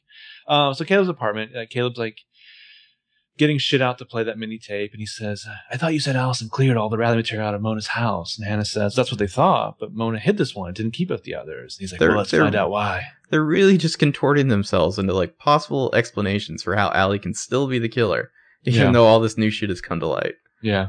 So he puts the tape in the tape player, presses play. Do you have the dialogue for this? I think I do. It's Bethany Young. It's that same recurring vocal actress who did the tape last time. You want to do it? I'll be the doctor. Okay. She's a bitch. Let's try to find other words. She's an evil bitch. Bethany. I don't mean nasty or rude. I mean evil, without a soul. You could be the nicest person in the world and she gets to do whatever she wants. 5 minutes with her and you drown a bag of kittens if she asks. 2 minutes if you're a man. If you're having destructive thoughts. No, not destructive. Self-defense. It's me or her. She's not the only one who can make plans. And then we hear like a thud on the tape and Caleb stops it. And he's like, what the hell was that? And Hannah says, that was Bethany. And she's talking about Allison, right? And it's like, given how we know the show operates, isn't it like extremely unlikely that she's actually talking about Allison? I don't know. Like, it seems like she has to be talking about someone else, and like this is a misdirect. Well, so they kind of zoom in to show you like the spinning wheels of this old analog tape being rewound. I really wonder, like, I feel like to me that's like the show's like visual language telling you like, yes, in future episodes we will come back to this single tape. The only thing you really have to work on is the previous glimpse into what this tape holds was the line, I'm wondering if it's like mother like daughter. True, yeah. But you know, that could be part of the could have been Cece, you know. Yeah. So Caleb's like, well, let's listen to the whole thing, or he starts rewinding it. Yeah, so they cut to the swamps of Torch Lake. No, this isn't Torch Lake. Is this Torch Lake? This is almost exactly the same, like, this is kind of area. This is the same filming location as Torch Lake, because they film everything that involves water at this location, but this is not Torch Lake. It's a totally different dock here. I don't know. I mean, we don't know that it's not Torch Lake. I'll put it that way. Different dock, yes. I feel pretty confident that this isn't like out in front of Hector's place. No, but I mean Torch Lake. We don't know how big it is. I think Spencer's grandmother's lake house is also somewhere on Torch Lake. I'm saying Torch Lake could be quite large. Is Torch Lake even a real lake? I highly doubt it. But this is obviously not the same dock where Spencer and Melissa had their face-off, if you will. Yeah. Magic Mike Montgomery is here right now. He's standing next to a green line at the end of the dock. Mm-hmm. He's getting all Gatsby on you. Mm-hmm. This location is interesting because there are lots of other lights, like in the periphery. It's definitely like dressed up differently than it was before. It's kind of a cool, set. Like the lighting bouncing off the water is really cool, like rippling over his face. It's effectively creepy. Mm-hmm. And it's like Mike's it's like waiting around, like he's waiting for someone. Just chilling. Neat shot where the camera like slowly pulls back. He takes out like looks like a bag of candy from his jacket. Mm-hmm. And it's like he's not going to wait anymore. He just puts this bag on the like dock railing and walks off. Right. And of course this is done in a long shot, and we see that on the side of the frame, Arya's watching. She turns around and like, what is that? The classic Arya Einar. For just a moment there, I got another hint of the visual style of Strangers on a Train. Which I thought was funny because No One Here Can Love or Understand Me obviously is the movie where Arya watches that. Or the episode where she watches that. Yeah, anyway. I'm sure that's probably somewhat intentional. Yeah. Yeah, it's another fun thing about Joseph Doherty directing this episode is they can get really creative with some of the shot selection here. It's not your standard, shots. Interesting, like suddenly that Arya just turns around and like the front of the frame, you didn't realize that was her. Yeah. So she, Mike's walked off. She's going to walk right over there and investigate what this is. So she walks out on the dock and looking like a mob floozy with her like sheer, cheetah print. And she finds this bag of candy left. It appears to be like, I don't know, like some sour gumdrops or something. Mm-hmm. And she picks it up and she looks at it and like, that's weird.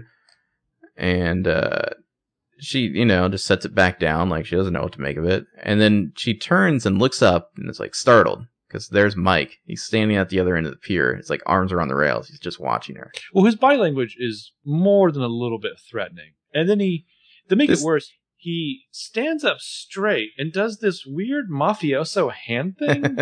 Like he just like folds his hands in front of him. There's something about that cut to him just like watching her that I don't know if you made this connection. I feel like you might have. Like Obi-Wan when he's watching Anakin. In Revenge of the Sith. I had it in my head the whole time that I wanted you to cut this scene at the dialogue from that where Arya is just like, "You were my brother."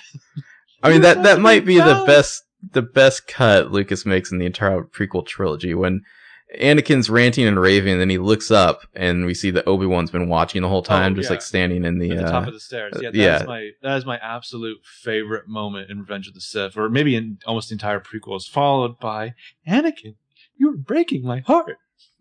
That is not my favorite moment. But yeah, Mike here, he's standing the same way, where like suddenly Arya looks up and he's just there watching. You know, how long he's been watching, we don't know. Like he's hunched over a little bit, like he's obviously blocking her exit, but he might also be about to gain momentum to like charge at her. And then he does this weird like gangster pose where he puts his hands like in front of him, like he's too calm, like almost like he's like covering his crotch. It just looks very sinister. Yeah. Well, then we go to commercial and then come back, and it's like this long shot of the two of them facing off, you know, like 12 feet apart on this dock here. They're just staring at each other, like they're about to like draw pistols and shoot each other, or both ignite their red lightsabers. Mm-hmm. And Mike's just like, "Nice night." And Arya says, "Yeah, it's getting kind of chilly though." And he says, "Why'd you follow me out here?" And Arya says, "Why'd you visit Allison in jail?" "You did, didn't you?" And he says, "That's none of your business." And Arya says, "Did you want to confront her about Mona? Were you looking for some kind of closure?" And he just like shakes his head like rueful, like Jesus, you know. And Arya says, "Allie's dangerous, Mike. Even in a cage, she's really dangerous. Don't ever go back there again." And Mike says, "Nobody's giving me orders anymore." Who was giving you orders? Or maybe it's just like, "Arya, you're not giving me orders anymore." So he gets right up in her face and he says, "You stop following me. I don't ever want to see you out here again." And Arya's like, "Again? How many times have you been out here? How many trick-or-treat bags have you left? Who are you leaving these for?" And he just like stares her down. He's like, "Be careful going home through the woods." Walks off. Mm-hmm. And Arya's like, "Well, that was a disaster." Yeah. Watch out for the big bad wolf, Arya. Standing by the green light. Yeah, then at Arya the end of the dock looks around to see if anybody was watching them, and then, you know, then they beat on, boats against the current, borne back ceaselessly into the past. Like, Arya like looks around, nobody's watching. She just like shoves that light into the lake. Yeah, I wanted her to like eat the candy. Yeah, all we can say though is, I don't know if it means anything, but A has a sweet tooth, as we've established. Yeah, I don't think it means anything. I feel like what the writers are like communicating to the back of the room is that like, "Hey guys, Mike's acting suspicious now, and he's leaving candy. I wonder who it's for." Yeah. When it seems like the more likely explanation for this is like, maybe Mike and Mona had a special moment out here, you know, like she bent him over the rails and motorboated his asshole or something. What you're saying? Yeah. Yeah. I don't think he's leaving candy for the weird old hermit that might be Mona or whatever, who's hiding out there. So we go to Spencer's kitchen, or Veronica's like sitting at the island counter, papers all laid out, doing lawyer stuff. Spencer comes in. They exchange hello. Spencer asks like why she's working out here, especially when she could use the den. And Veronica says, you know, that was basically Peter's space, Spencer's father's space. She doesn't want to she doesn't feel comfortable working in there. So Spencer. That's right. Women don't feel comfortable in here. So she starts to walk off. Veronica asks where Spencer was, and Spencer says she was just helping out Johnny at the brew. And Veronica's just like, I'm starting to have second thoughts about him. Us too, Mrs. H. Mm-hmm. Spencer's like, "Don't. I really like the way his mind works." And he's basically Eddie Haskell of Asperger's. Come on. Veronica says, "I hate to see young people like that squander their potential." Spencer says, "I don't think Johnny sees it that way." And she's like, smiles. She's like, "Talking to him. Is that what has you thinking about not going to college?" She's like, "Mom, I'm not thinking about going to college, okay? I'm just thinking." And Veronica says, "Spencer, your future won't wait." That's deep. Spencer says, "Do you remember what you wanted to do with your life when you were my age?" Veronica says, "I just wanted to get high and chill with your father in his awesome car." Well, it's like Veronica stops to consider, and Spencer's like, "And don't say be a lawyer." And Veronica she kind of smiles and sighs, and she says, "I did not want to be a lawyer." And Spencer says, "Then please, just do me a favor and try for like 10 seconds. Just try to remember what that felt like." And Veronica stands up, and I really felt like we were about to just get like an awesome Veronica moment here. Mm-hmm. But then her fucking phone rings. And I was like really disappointed. I was like, man, I'll bet she had like some great like knowledge to drop on Spencer right here. Oh yeah, definitely. And she answers the phone. She says, "Yes, Ralph." Is that like Allie's lawyer? Maybe who the fuck's Ralph? Well, like I wondered, like, because remember, Spencer had a defense team that was not Veronica. Like, I wonder if these are like the same lawyers. Now they're just representing Allison. Whatever happened to that guy, like her intern, Veronica's intern? She just fired that guy? Remember, she had an intern, and I think she had a partner, too, at least at her Rosewood office. Yeah, she does have a partner. But anyways, Spencer starts to walk away, and Veronica's like, Spencer, wait. And Spencer stops, and back on the phone, Veronica says, yeah, it'll have an impact. I just don't know what. Okay, thank you. And she hangs up and says, there's been a leak from the prosecutor's office. Spencer says, what kind of leak? Veronica says, they're still analyzing the contents of the barrel from the storage space, but they have a match on the blood spots. Spencer says, Mona's blood? Veronica says, no, Allison's. So I was like, oh, shit. Allison's. I mean, how long are they going to continue to believe that Allison is a killer? Like, wouldn't it seem really unlikely that, like, magically, like, 2 drops of her blood showed up there? Yeah. Like, it seems like it would clearly be planted. Mm-hmm. Like, that whole place was cleaned out when they went back to it. But, like, oh, there just happened to be 2 spots of Allie's blood on the floor. Okay. Just imagine, if you will, for a moment. It wasn't that blood, like, still kind of wet, too?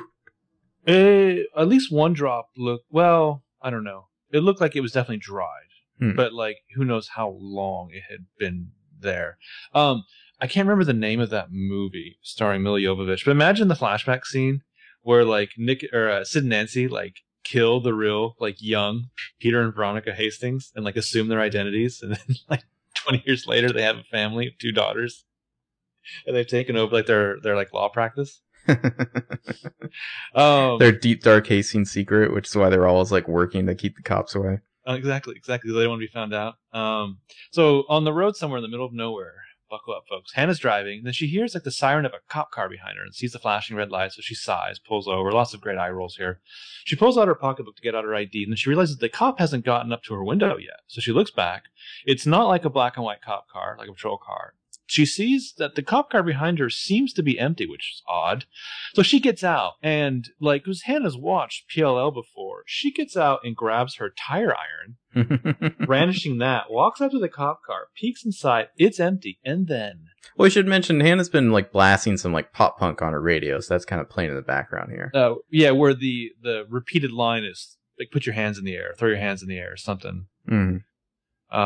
Yeah, so then suddenly, as she puts her hand on top of the top of the car to like look into the cab, someone grabs her hand and holds it there. Oh shit, it's Holbrook. Oh shit. Hello, Hannah. Yeah, he's like grabbing her hand, keeping it on the car roof. It's Dark Holbrook. And Hannah's breathing hard. And he's like right up in her face. And Hannah's like, they suspended you. Why do you have this car? And he says, I haven't gotten around to turning it in. You gonna report me?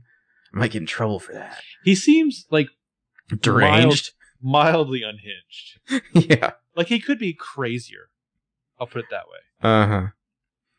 And so yeah, you know, I might get in trouble for that. And Hannah says, "Let go of me now." And she tries to jerk away, but he's not letting go. And he says, "I just wanted to ask you a question first. How does a girl like Allison become a girl like Allison?" What a question. I think Holbrook is drunk. And Hannah says she's had years of practice. What a wonderful line. And he says, I had a career, started one. I don't have that anymore. I'm finished because of her. Well, he grabs her hand using the tire iron too. And Hannah, like, she drops some logic there. You could have said no. You didn't have to do her dirty work. Clean out all that junk in the storage space. Trying to kill Spencer, Arya, and Caleb. Most importantly, Caleb. Yeah.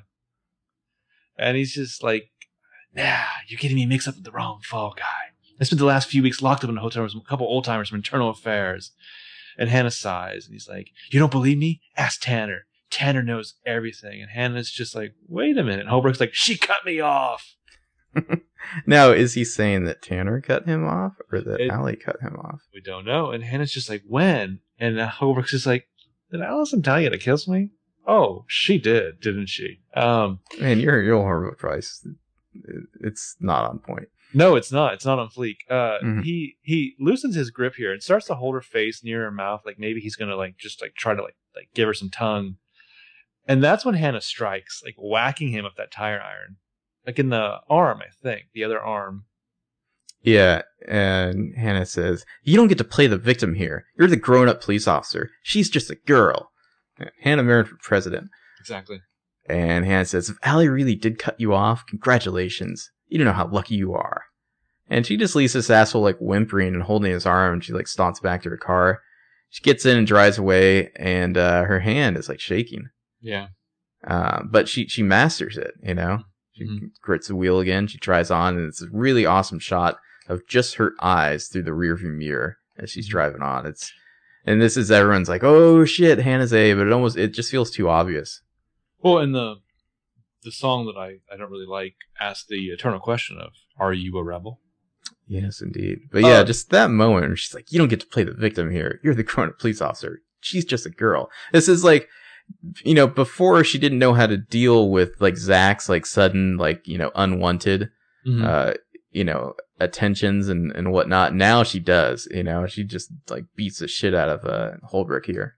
Well, I was listening to like the roundtable not long ago again, and I think you brought up the point that Zach was a special case of Rosewood males at the time. Yeah. Yeah. Yeah, this is a great moment. But well, I mean, I have a few thoughts here. Number one, it seems like Hannah's powers are increasing at like a geometric rate. Oh yeah, I don't know if the universe is prepared for this kind of power increase. Well, and it like the rest of the liars at one point or other in the episode have been caught like flummoxed and like not knowing how to respond. But Hannah is like completely in control, and it's like she's just leaving the other liars in the dust right now. Like she was the first one to kind of like work shit out about Allie and like her grief and whatnot. Right. And like it's like now that she's gotten through the Dark Hannah saga, it's like she's transcended the angst that plagues these other liars. Like she's just like on a higher level right now. She's the Black Swan, basically, you know, like it's like she's just completely unlocked all of her potential. Would you say God mode? Yes. God mode Hannah? Yeah, my second thought here is Holbrook. It's funny how every time I kind of like a male character on the show, they end up being totally sleazy. Yeah, you're like the kiss of death. I know, and yet Pastor fucking Ted, he still walks the earth. Because you don't like him. That's the problem. I mean, Holbrook, he's probably scummy, but is it possible that this is all a setup? Because in the last episode, Toby tells Tanner like all the information they kind of get like confirmed in this episode is stuff that Toby told Tanner. He told Tanner about the lie detector test and about how Holbrook kissed Allie, and now suddenly it's like, hey, there's confirmation of all that and what a scummy guy Holbrook is. Or maybe he's just very publicly and noticeably like reacting like this in order to, I don't know, provoke a certain response out of the liars. Exactly. And I think the thing is that Tanner, that's why she keeps Toby close. Because Hannah did just mention the storage bin and all that now. She offered up information that they wouldn't have had. Right. And this has kind of been shown to be the Tanner and Holbrook move before. Well, back when they first appeared on the show, Tanner was like, "Don't make me, you know, regret picking you." Like, it's like she picked him for a reason. Yeah. And also, like, even if that's not the case, if it isn't a setup, it seems like they obviously have something wrong about Allie's connection to Holbrook. We just don't know what exactly. Like, who is setting up Holbrook in that case? Did Allie set him up? Did Tanner set him up? Has he been doing anything for Allie at all? Like, what exactly went down for him to have like had this fall from grace? Well, like, where is he coming from? Because the things he says are really strange. Like, why would he ask if Allison told Hannah to kiss him? Like, where, you know, what would make him think that? Like, even if he is a sleazy guy, like, he would be thinking that for some sort of reason, like he'd been set up by Allie or something. Well, he's still like a nicer version of Wilden, even if he is sleazy. But like, for all we know, because we didn't really see like in the text that moment in the Christmas special, it still was obstructed. For all we know, he tried to kiss her and she pushed him back or something. You know what I mean? But yeah, I really feel like Tanner is using Toby as the official sanctioned mouthpiece of the liars. Toby's the guy who's like giving away their chess moves. And so Tanner's like, "Oh, you think Holbrook is the guy? I'll bring Holbrook back in and have him play up exactly what you think he is, but like, you know, be revealed to be more pathetic maybe you'll think you can use him. Oh yeah, I mean, I think that's a really solid theory. Or Holbrook may be like dirty, but like in a different way than what the liars think. Like there's whatever the liars think right now. I think that they don't have it correct. There's an alternate explanation for what Holbrook's been up to that they don't know. Right. Well, it's an interesting time too, because it's like possibly we're dealing with two male red herrings here, Magic Mike and Holbrook, and they have the exact same haircut. Well, and they've traded off one for the other. You know? Yeah. It's like now Holbrook's out of the henchman's suspicion, and Magic Mike is taking his place. Right. So after the commercial, we're in the River Window Brew. It's like after hours. Emily walks out the back. She's surprised to see that Talia's still there. It's like just Talia standing there staring at Johnny's contraption. Emily comes up to her, says, "Oh, I thought you left." And Talia's like, "Oh, I was just looking at this. Do you know what it's supposed to do?" And Emily says, "Johnny said it was about catching whispers." And Talia's like, "I wonder how it works." I have to wonder if Talia knows and is just trying to create a moment. Yeah, I mean, I think she's inviting a conversation because Emily says, "He told me, I can show you." Or, I'm sorry, "I can show you?" And Talia's like, "Yes." And she kind of laughs, and Emily laughs, and Emily says, "Okay, sit down." So Emily kind of guides her into the, assuming the position here. Put your elbows here, lean forward, cup your hands. Okay, stay like that. So she walks over to the little, like, sound bubble area, clears her throat, and she talks in the mic. She says, "It works like this." And we can kind of hear her, like, distorted voice coming over to Talia. "I say something in here, and it travels up the bones in your arms and into your ears, like I was right next to you, whispering. Sexed, we seduce each other through old-timey microphones and hipster tweaker art projects that vibrate through our bones." Yeah, she says, "I should have said something about that night, but I didn't." And we kind of see a shot of Talia here. Talia looks very emotional and suddenly like much younger. Like Emily says, "I guess I was surprised. I've been thinking about it ever since. About what you said. It's like you were asking me to decide something right then, and I couldn't do that. I mean, you don't really know anything about me. And I don't know anything about you. Except I know you're good at what you do. Really gifted. I know that sometimes that makes things lonely. I know what that's like. To be alone. To be lonely." What a fucking downer, Emily. Yeah, she looks over at Talia and kind of like leaves the sound bubble. Talia looks just like emotionally wrung out here. But I also wanted her to be like, "Did you say anything? I couldn't hear you at all." But she looks just like beaten up. Oh, I have a speculation about this that I'll get to in just a little bit. Because Emily, she comes over, kind of struts over and says, maybe I read too much into situations and what people say. Which would make sense after being hunted by a cyberbullying ghost ninja for 2 years. Yeah, and Talia says, "I don't think so. I think you're a very good judge of a situation." And Emily says, "So the other night?" And Talia says, "That other night, it took all the courage I had to say what I did." And Emily says, "I don't believe that." And Talia says, "A chef once told me to cook with the confidence of experience, even if you don't have much of either." So here's my theory. Could be totally wrong. Is it possible that when Talia told Emily she was into her, that Talia wasn't out yet? Oh, quite possibly.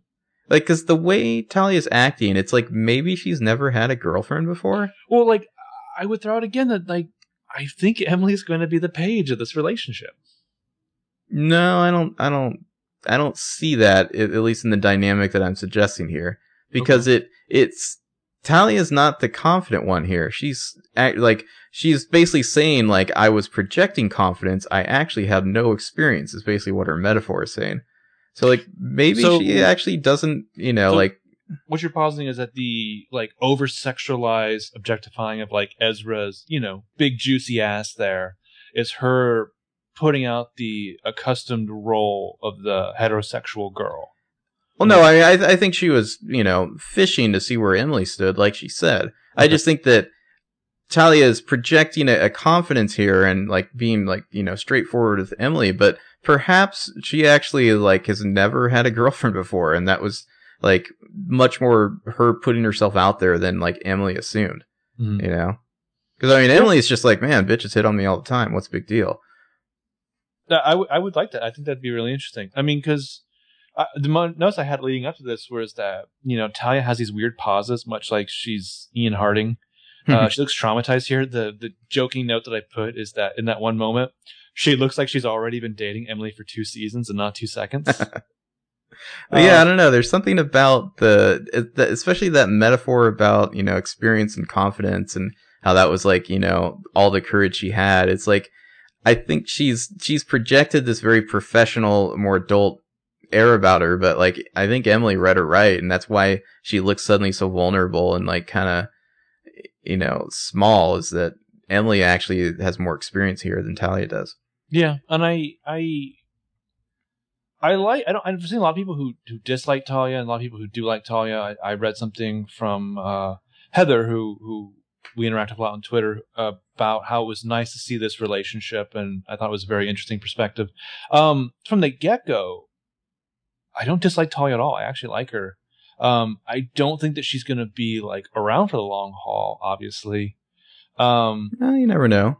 But I mean, sometimes they bring on actors for a handful of episodes and see how the chemistry is, and take it from there. this scene, I think this scene is well produced and written, especially where it goes. We'll say where it goes here. Talia gets up her coat. She's a little embarrassed. Maybe she says it's late. She heads to the door.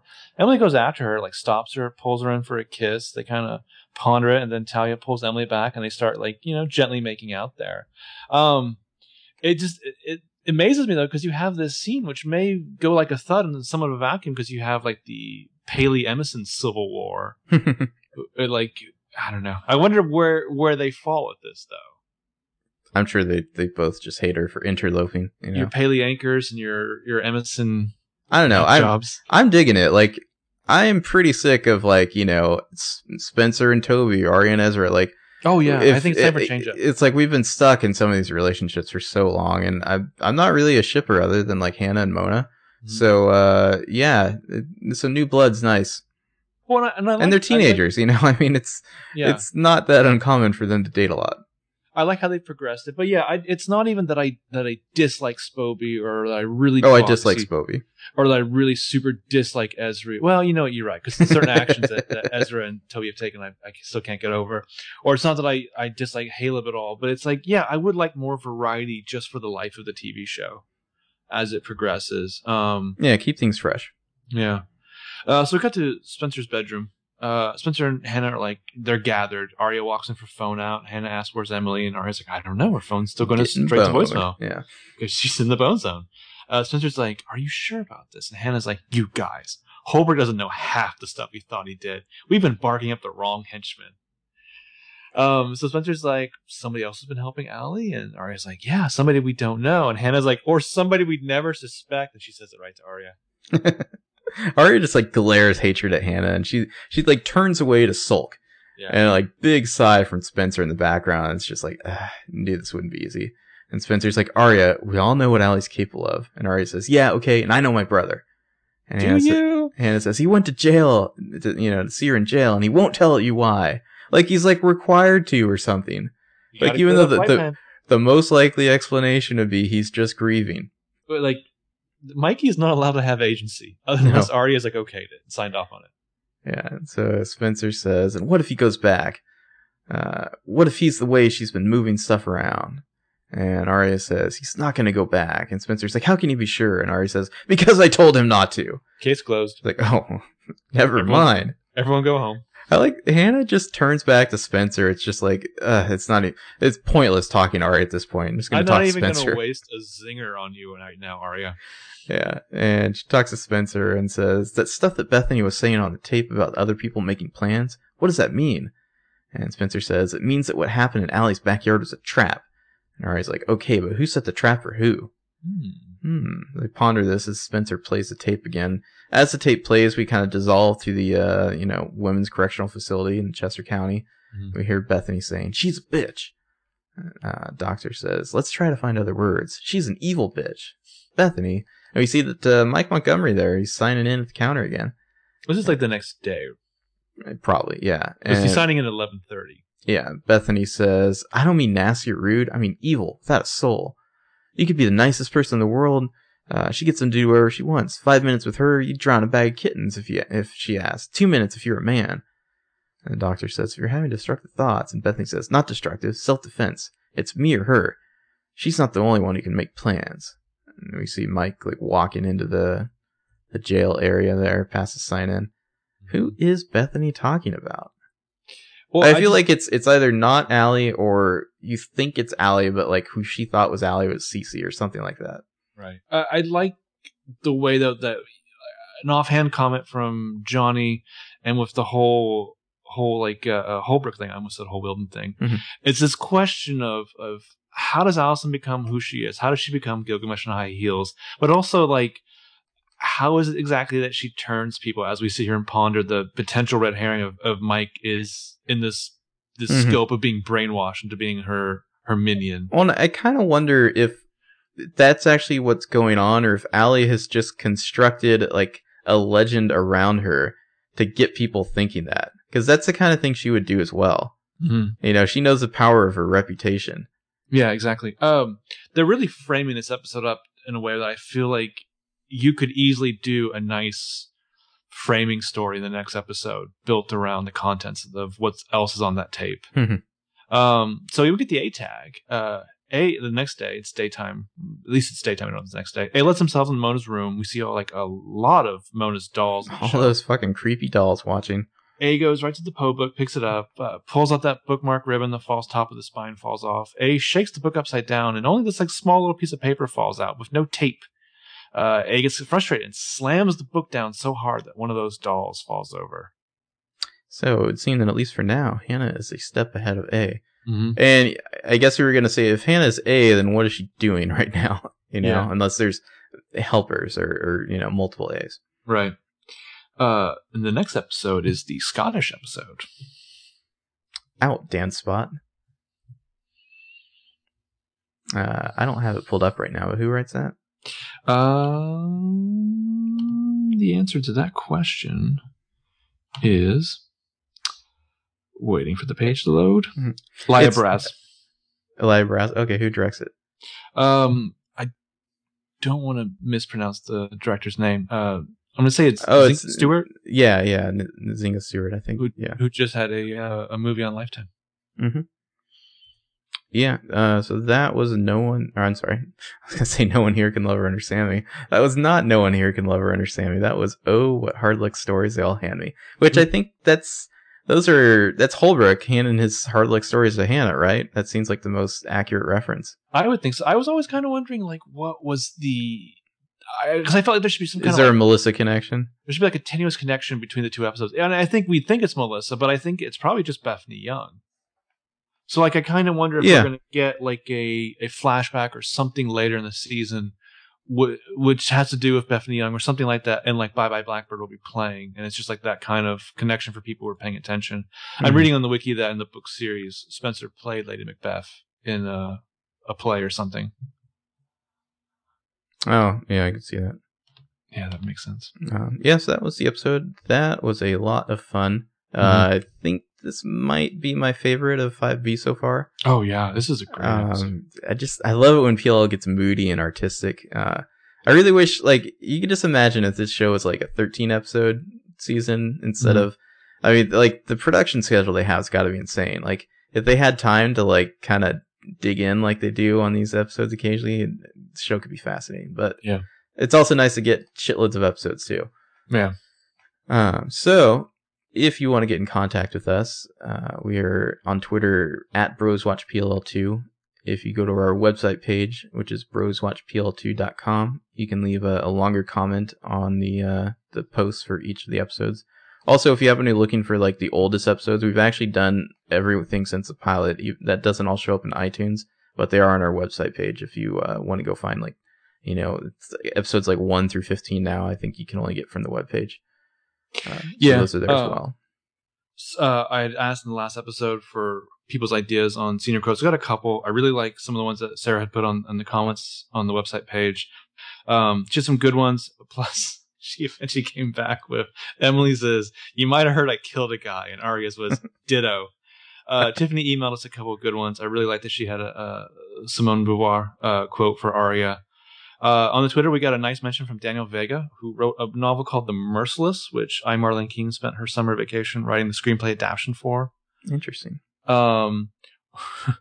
We were. I want to thank Shay for sharing her picture from meeting Keegan Allen with us. That's just amazing. Like, yeah. What's it like meeting Keegan Allen in real life? Like, what What is his vibe? Is he as facey as Toby is?